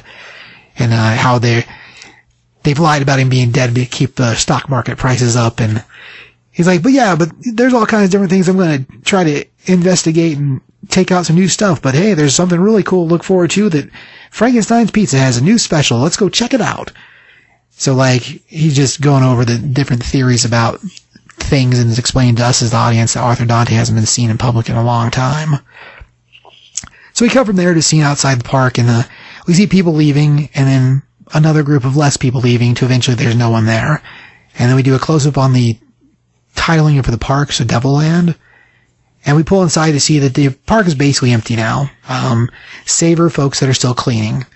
And we return to Owen and Katie as they're putting the last batch of trash into the trash can. He's like, oh my God, I can't believe it. It feels like we cleaned the whole park today. And Katie goes, oh, and we get to do it all again tomorrow. And he's like, oh my God, this is crazy. She goes, well, the Cannibal Cafe stays open for last call for us employees. We get to hang out, talk about the weird stuff we saw. The people watchers always have really great stories. And Owen's like, oh man, I lost my badge. I must have left it somewhere. And she's like, well, if you want to join us, you know, well, that's where we're going to be. She goes, it's not going to be the end of the world if you lose your badge. You'll just have to buy a new one. And anyway, Owen heads off. He's like, no, I'll catch you later, because he's going to go find his badge. He gets to it fairly quickly, and it looks like it was just on top of one of the trash cans or inside a pile of the trash, which is kind of weird. But when he picks it up, we see a set of glowing eyes in the bushes. And he's like, oh, wow, that was really scary. And then we see a shot of him inside the park with everything around him, and he's like, man, this is really crazy seeing this place like this. With none of the guests, it's a lot more scary than when there are people here. And about that time, he gets a text message on his phone, and it's like, how was your first day at work, bro? And he starts to respond to it like, oh, it was... And that's where it leads what he was typing. And he hears the sound of a voice, and this voice is depicted the same way the voice that talked to Arthur Dante was. And it says, Owen. And we turn around, he's looking at the crazy Devil's Due ride. You know, the scariest one in the park. And we see the face of it, and the face of the Devil's Due ride is the same face that was drawn on the blackboard in the house where the wife was murdered. And he's like, hello? And then it calls for Owen again, and he's like, oh, I get it. This is Hayes the new guy on the first day, right? And he walks into the attraction. As he's walking through it, he's looking at all the different stuff, and we see this crazy devil face thing. Well, if you guys are trying to scare me, it's going to take a lot more to scare me than that. And as he continues to walk through the lead into where the ride actually is, he turns and he's like, well, that's new. And he points at the exhibit that has the demon thing in it. And then he turns to the next exhibit, and the next exhibit is of two people in the water, as if they've drowned, hanging marionette style. Because, you know, it's a display. And he's like, Mom? And he reaches in, he sort of touches one of the feet of the mannequins. He's like, oh, this isn't funny. This isn't scary anymore. This isn't funny. I'm out of here. And as he turns to walk away, like when he's saying that, we see a guy in the shadows behind him for like 2 seconds. And then he turns to exit, and we see the fun, Devil D, and the other one's name I can't remember. All three of the ones that we saw earlier in the walkways underneath the amusement park. He's like, oh, whatever. I don't know what you guys are trying to do. And they all grab him. He's like, hey, what the hell? Let me out of here. And they slam him into the ride, lock down the protection bar on the ride, and they send it into the opening on the wall. He's like, stop. I want out of here. He's like, okay, I've been on this ride before. You're not going to scare me. He's like, what is this? And it opens up, and inside, it's all dark. We don't necessarily see anything, but he's responding to it like it's something he's never seen before. And he's like, what the hell is this? And he just starts screaming, and we see the door close behind him. From there, we cut to outside of this crazy castle-looking thing, and we see Tom Hain walk in the front door, and he walks to the elevators, and on the elevators, these two bloody handprints, and of course all the numbers are bloody. And he gets in the elevator and rides up to the 13th floor. He's like, he walks in the front door, and he walks in whenever the door is to this room, and he says, what are you listening to, Dad? And his father's sitting at this fireplace with all these crazy demon sculptures and things around him. He's like, Rite of the Spirit of your mother. It was your mother's favorite. And he's like, why is Halloween here? He's like, well, I had hoped to talk to you before your sister got here, but what? You knew she could mess with me. That's why she came early. You can't trust her, Dad. He's like, the last round of lawsuits, the settlements alone really hurt us. And we see the back of the chair in his hand. He says, but we survive as we always do. Both of my children are lost. I'd hoped together you could help each other. The family that scares together stays together. And we cut back to Tom Hain. He's like, listen, I've got lots of ideas to try to fix this problem. We don't need her. We don't need her at all. And he's like, I fired Nick today. With firing Nick, that'll be able to pay for at least 30 jobs. But we got to figure out a way to save some money. And as he goes over that a little bit more, he's like, I just don't know. I got to find a place to come up with new ideas. I got to get a new headspace. And he's like, truth be told, Dad, we need a new ride. We need something really scary. And Howling Wings certainly knows how to make a scene, but she doesn't know anything about being scary. But if you made a new ride, it's been years. And we see the father's voice sort of twist a little bit, and he's like, Sam, my son. You have nothing to fear. And we see this crazy, creepy smile, and we see the mustache, so we know it's Arthur. And from there we cut to a scene of what is Owen being torn apart on this ride with a bunch of demons around him, pulling his flesh off his body. And he's like, I've recently been inspired. And we see a drawing of that same thing on a workbench that's right next to the fireplace. And that's where the first book cuts off. So, I mean, it's crazy. There is a kind of cool thing that if you go a couple more pages, there's a spread of the park again. It has all the attractions and like they're numbered, like a Disneyland map. So you can see all the different places they're supposed to be, like where the Clown Carnage is and the Death Dive. And anyway, so it points out all the different things from the previous 2-page spread. So you can see what all the different attractions are and what their names are. And they have a tiny little write-up about each of them, which is kind of neat. I don't know. As far as the book, I mean, I was pretty entertained by it. I liked the art a lot. I mean, I give it a 4.5. Like, it was pretty fun. It's pretty messed up. The characters are interesting, but like how much either the kids really know and how messed up Arthur really is. I mean, clearly he's messed up, but like whether the kids know that or not, Sam Hain and Howling, it's hard to say. And I kind of wonder, like, is this Owen dead? Like, is he dead? I mean, it looks pretty messy, so, bad news for the kid if he is. And, like, the real question about the second part of that is, like, the body's clearly whatever it is that is, connected itself to Arthur may also be after Owen, because it's the same voice. Like, the way they do the depiction of it, it's the same voice from the ground whenever Arthur makes his deal. But yeah, I don't know, as far as, like, a fun spooky, I mean, it's good because it's Halloween time, too. I mean, it's October, so perfect timing. But yeah, I give it a 4.5. I liked it a lot. It was pretty fun. I think Josh is a great writer. Like, the dude's done a lot of other stuff I like a lot, so it should be pretty neat. 45, what do you know about the Dark Ride? It's a cool premise. Give it a 3.5. You have to see where it goes. Like, I mean, if the kid's dead, like really dead, then it's irritating because he seems like the main character through the whole thing. Right. Well, that's the real question, is what next issue 2 is going to have in it. Like, because it's pretty messy, but is it messy real or is it messy not real? You know what I mean? Well, obviously, like a demon, like, is running things, or demons, or right. something. The devil. Who knows, but I mean, it's I liked how the flashback was in black and white, and then it, flash record. I like the idea of like the sons and daughters' names, or I mean, there's cool things to it. Like it's pretty good. Like we'll have to see where it goes. I like the idea of it.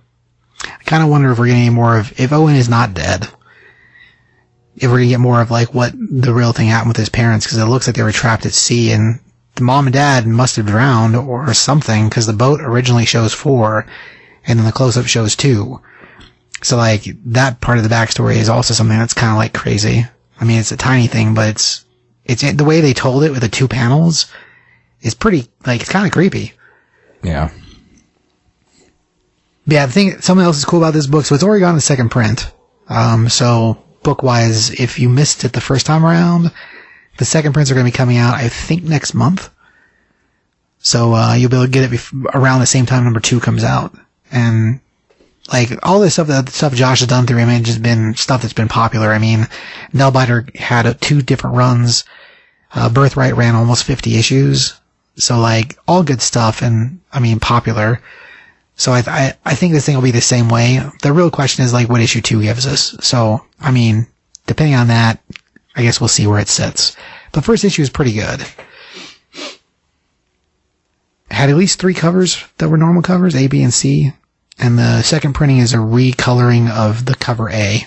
So it's the kid on the ride with all the fire, except now it's a green tint instead of red. but it looks pretty cool. So I don't know, I'm pretty stoked for that. Got anything else about the Dark Ride? No, it was pretty good. I mean, it's a good Halloweenish book. Right. Well, see, after all that, we got the interview with Joe Benitez. This is from, again, the Denver Fan Experience 2022. So I'll run that for you guys. We'll be back here in just a minute.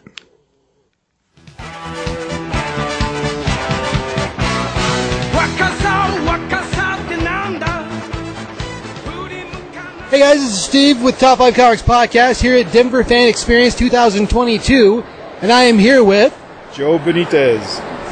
And Joe, I mean, you've been doing this for a minute, buddy. How'd you get into doing comic books? I got into it in '93. I always liked comics, but '93 I went to a San Diego Comic-Con, showed my work, showed it to a bunch of publishers, and Mark Silvestri, owner of Top Cow, actually Dave Wohl, who was editor of Top Cow, he liked my work, showed it to Mark liked my work, and hired me there, and I've been working in the industry ever since. We actually have Dave. Dave actually was on episode 3 of this show, way back like almost 9 years ago. Oh, so really? yeah, friend with Dave. What happened with Aspen Comics? I was late. I was like, it took me, I think, over a year. I was having some issues back then. I couldn't get the work out, and it's like they were getting people were attacking them because they're like, hey, it's like, hey, where's the book and all this, and they were getting ready to do the 10th anniversary of Aspen, and I was just like, you know what, you guys take care of that. I got to take care of my stuff on this side.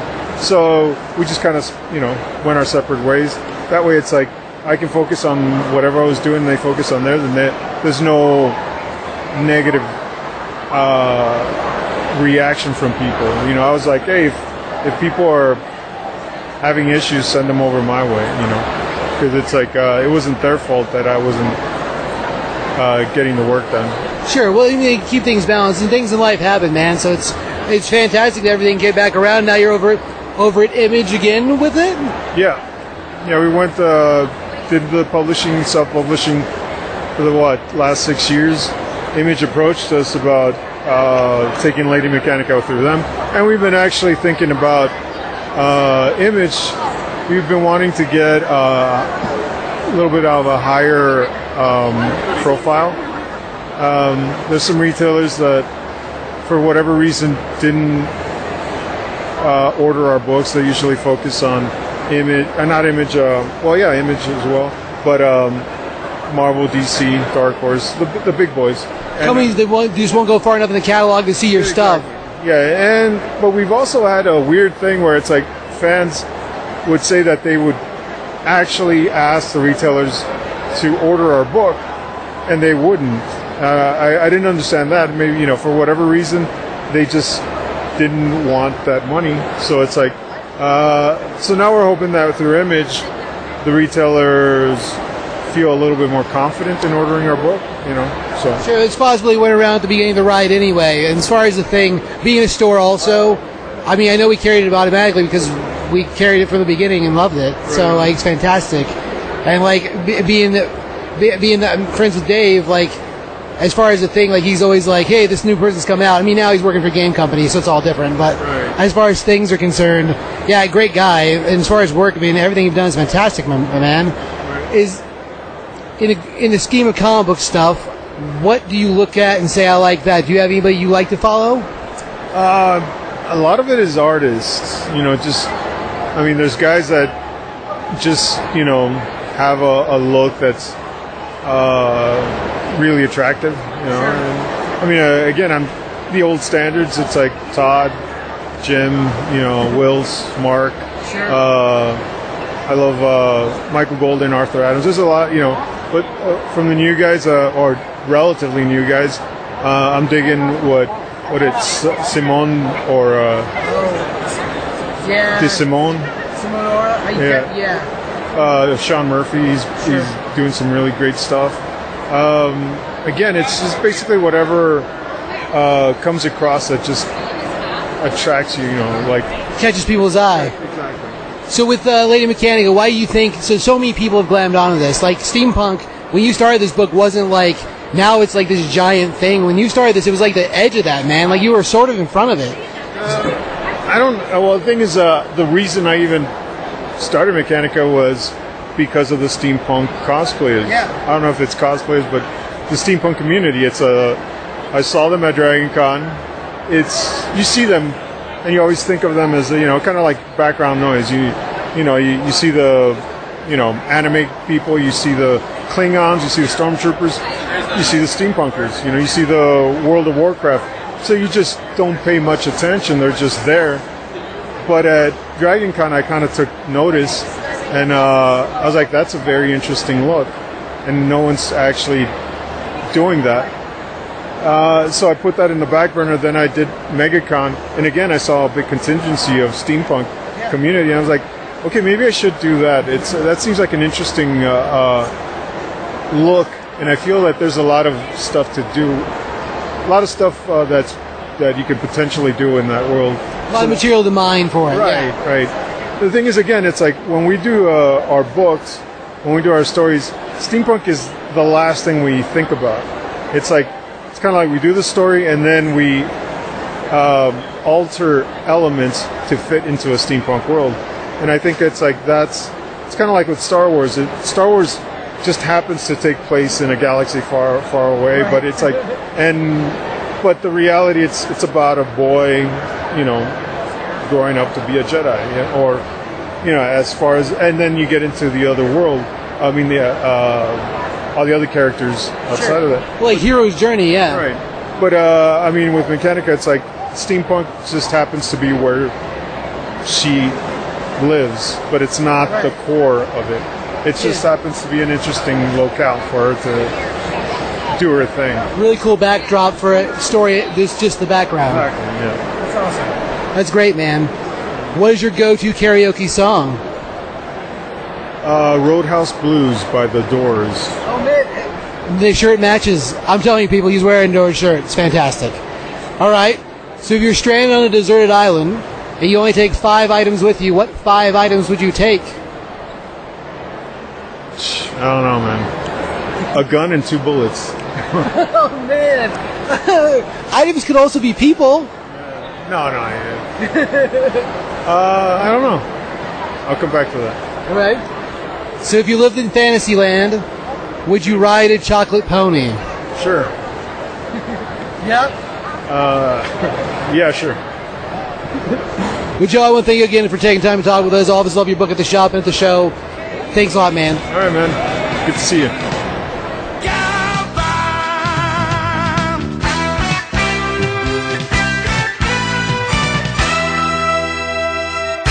Right on. I just want to thank Joe again for taking time to sit and talk with me a little bit that day.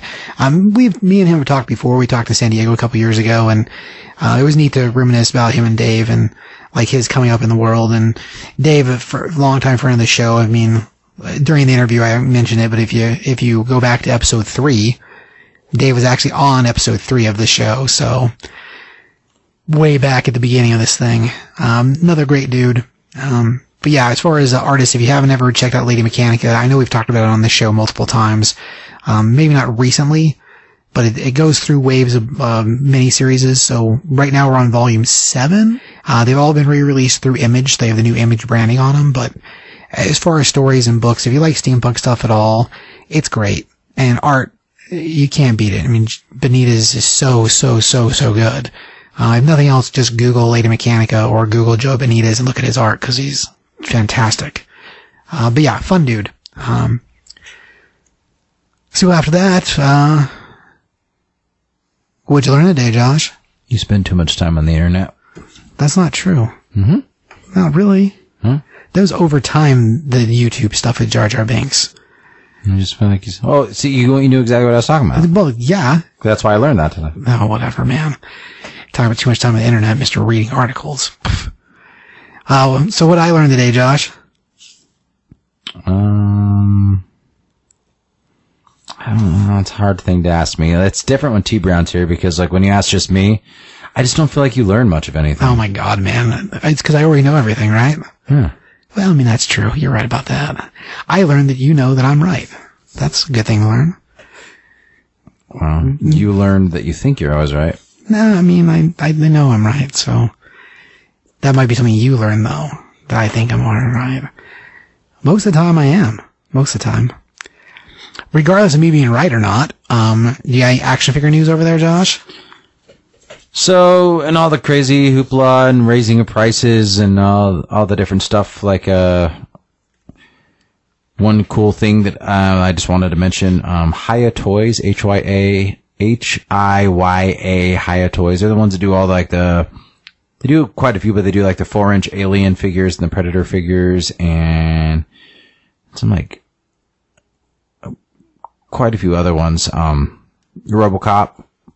But like the 4-inch, they did some of the Injustice ones, like the second wave, not that first wave, but the second one. Okay, the 3 3/4 ones. Well, they're the 4-inch. They're actually 4 inches. Oh, okay. So like, cause the original ones were like a true 3.5, 3 3/4. So they're a little bit small. They didn't fit with like the actual G.I. Joes or any of those size.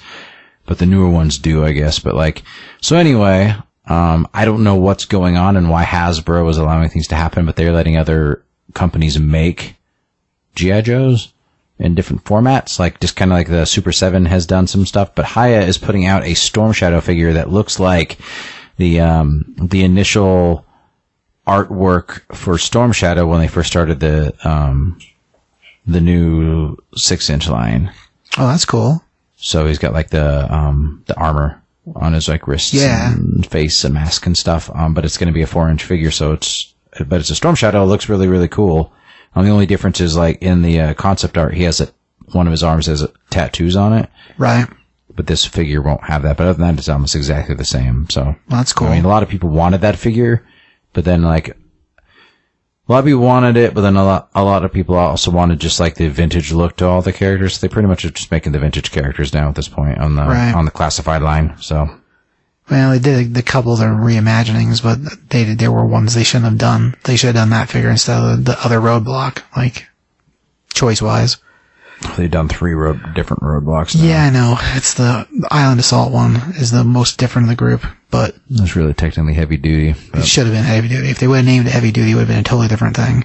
But they didn't, so yeah. Anyway, that's the one little thing I have. So that's cool. Yeah, we've gotten a couple of those the Predators in the store at one point. They're gone now. We had them for a little bit, and they fit really good actually. Yeah, they're pretty cool. Joe figures. Yeah. They're pretty detailed for being what they are. There's still a few of those available, but when it comes to stuff that we can still get, the only thing we can still get is the battle damage one without his arm. So, cause I thought about getting it the other day, and that's how I know it's available. But I didn't want one with a broken arm. Well, it's not broken. It's the one after his arm's cut off by, I think movie 2 is what it's supposed to be from. Anyway, doesn't matter. Got any books to watch over there, Josh? I don't know. Okay. Well, as far as things are getting ready to come out, I mean, if you're a Jeff Johns fan, like I was saying earlier in the episode, he's going to be writing JSA, which should be good stuff because the dude's done that before and he's good. He's got a Stargirl miniseries happening also, and depending on what you know about Stargirl, that's a character that he came up with. It's a legacy character, and her look and design is based off his sister who passed away. So it's pretty cool that he's going back to do that character again. I think that's neat. So I'd say both those are worth watching for. I mean, I mentioned it last week, I think. The Joker Batman Deadly Duo, more art came out for it and it just looks fantastic. So that's the Mark Silvestri book. If you were a Batman Spawn fan and you like the idea of that crossover, they are doing a 3rd one of those. They've dropped almost all the covers now. A bunch of the incentives you still can't see, and of course they haven't revealed the Jim Lee and they haven't revealed the Todd McFarlane covers yet. So when it comes to picking covers, I want to say cutoff for order is on the 18th or the 20th. So like here in less than a week. So if you're going to pick a cover, you probably want to get a hold of your comic book retailer while you can still do that. But yeah, there's a whole slew of them. There's one by Well, there's 2 by Greg Capullo that are reverses, like the A cover and the B cover. One's got Batman being Spawn, the other one's got Spawn being Batman. So they're mirror images. Then there's a Sean Murphy cover, there's a J. Scott Campbell cover. There's gonna be a Jim Lee cover. Again, we haven't been given that picture yet. There's a pretty cool glow-in-the-dark Todd McFarlane and Greg Capullo duo cover that's got glow-in-the-dark features on it, so that's pretty cool. There's an acetate cover, so it's gonna have like a Mylar top that comes off and to see the full picture underneath, so that should be neat. Whenever the art for it looks cool, but as far as which part moves, I have no idea because they don't show it that way. So that's unfortunate. But yeah, there's a slew of covers and they all look cool. So if you want to be about that, you should probably get on it. Outside of that, I mean, there's a few other things that were really neat, but I can't remember what I was thinking about. So, you got anything else over there, 45? I don't, man. All right. Well, Taki? No. Oh, come on, man. There is a Kamen Rider book coming out. I told you that. I think I said that last week, too. Titan Comics is making Kamen Rider. Should be awesome. Mm-hmm. Yeah.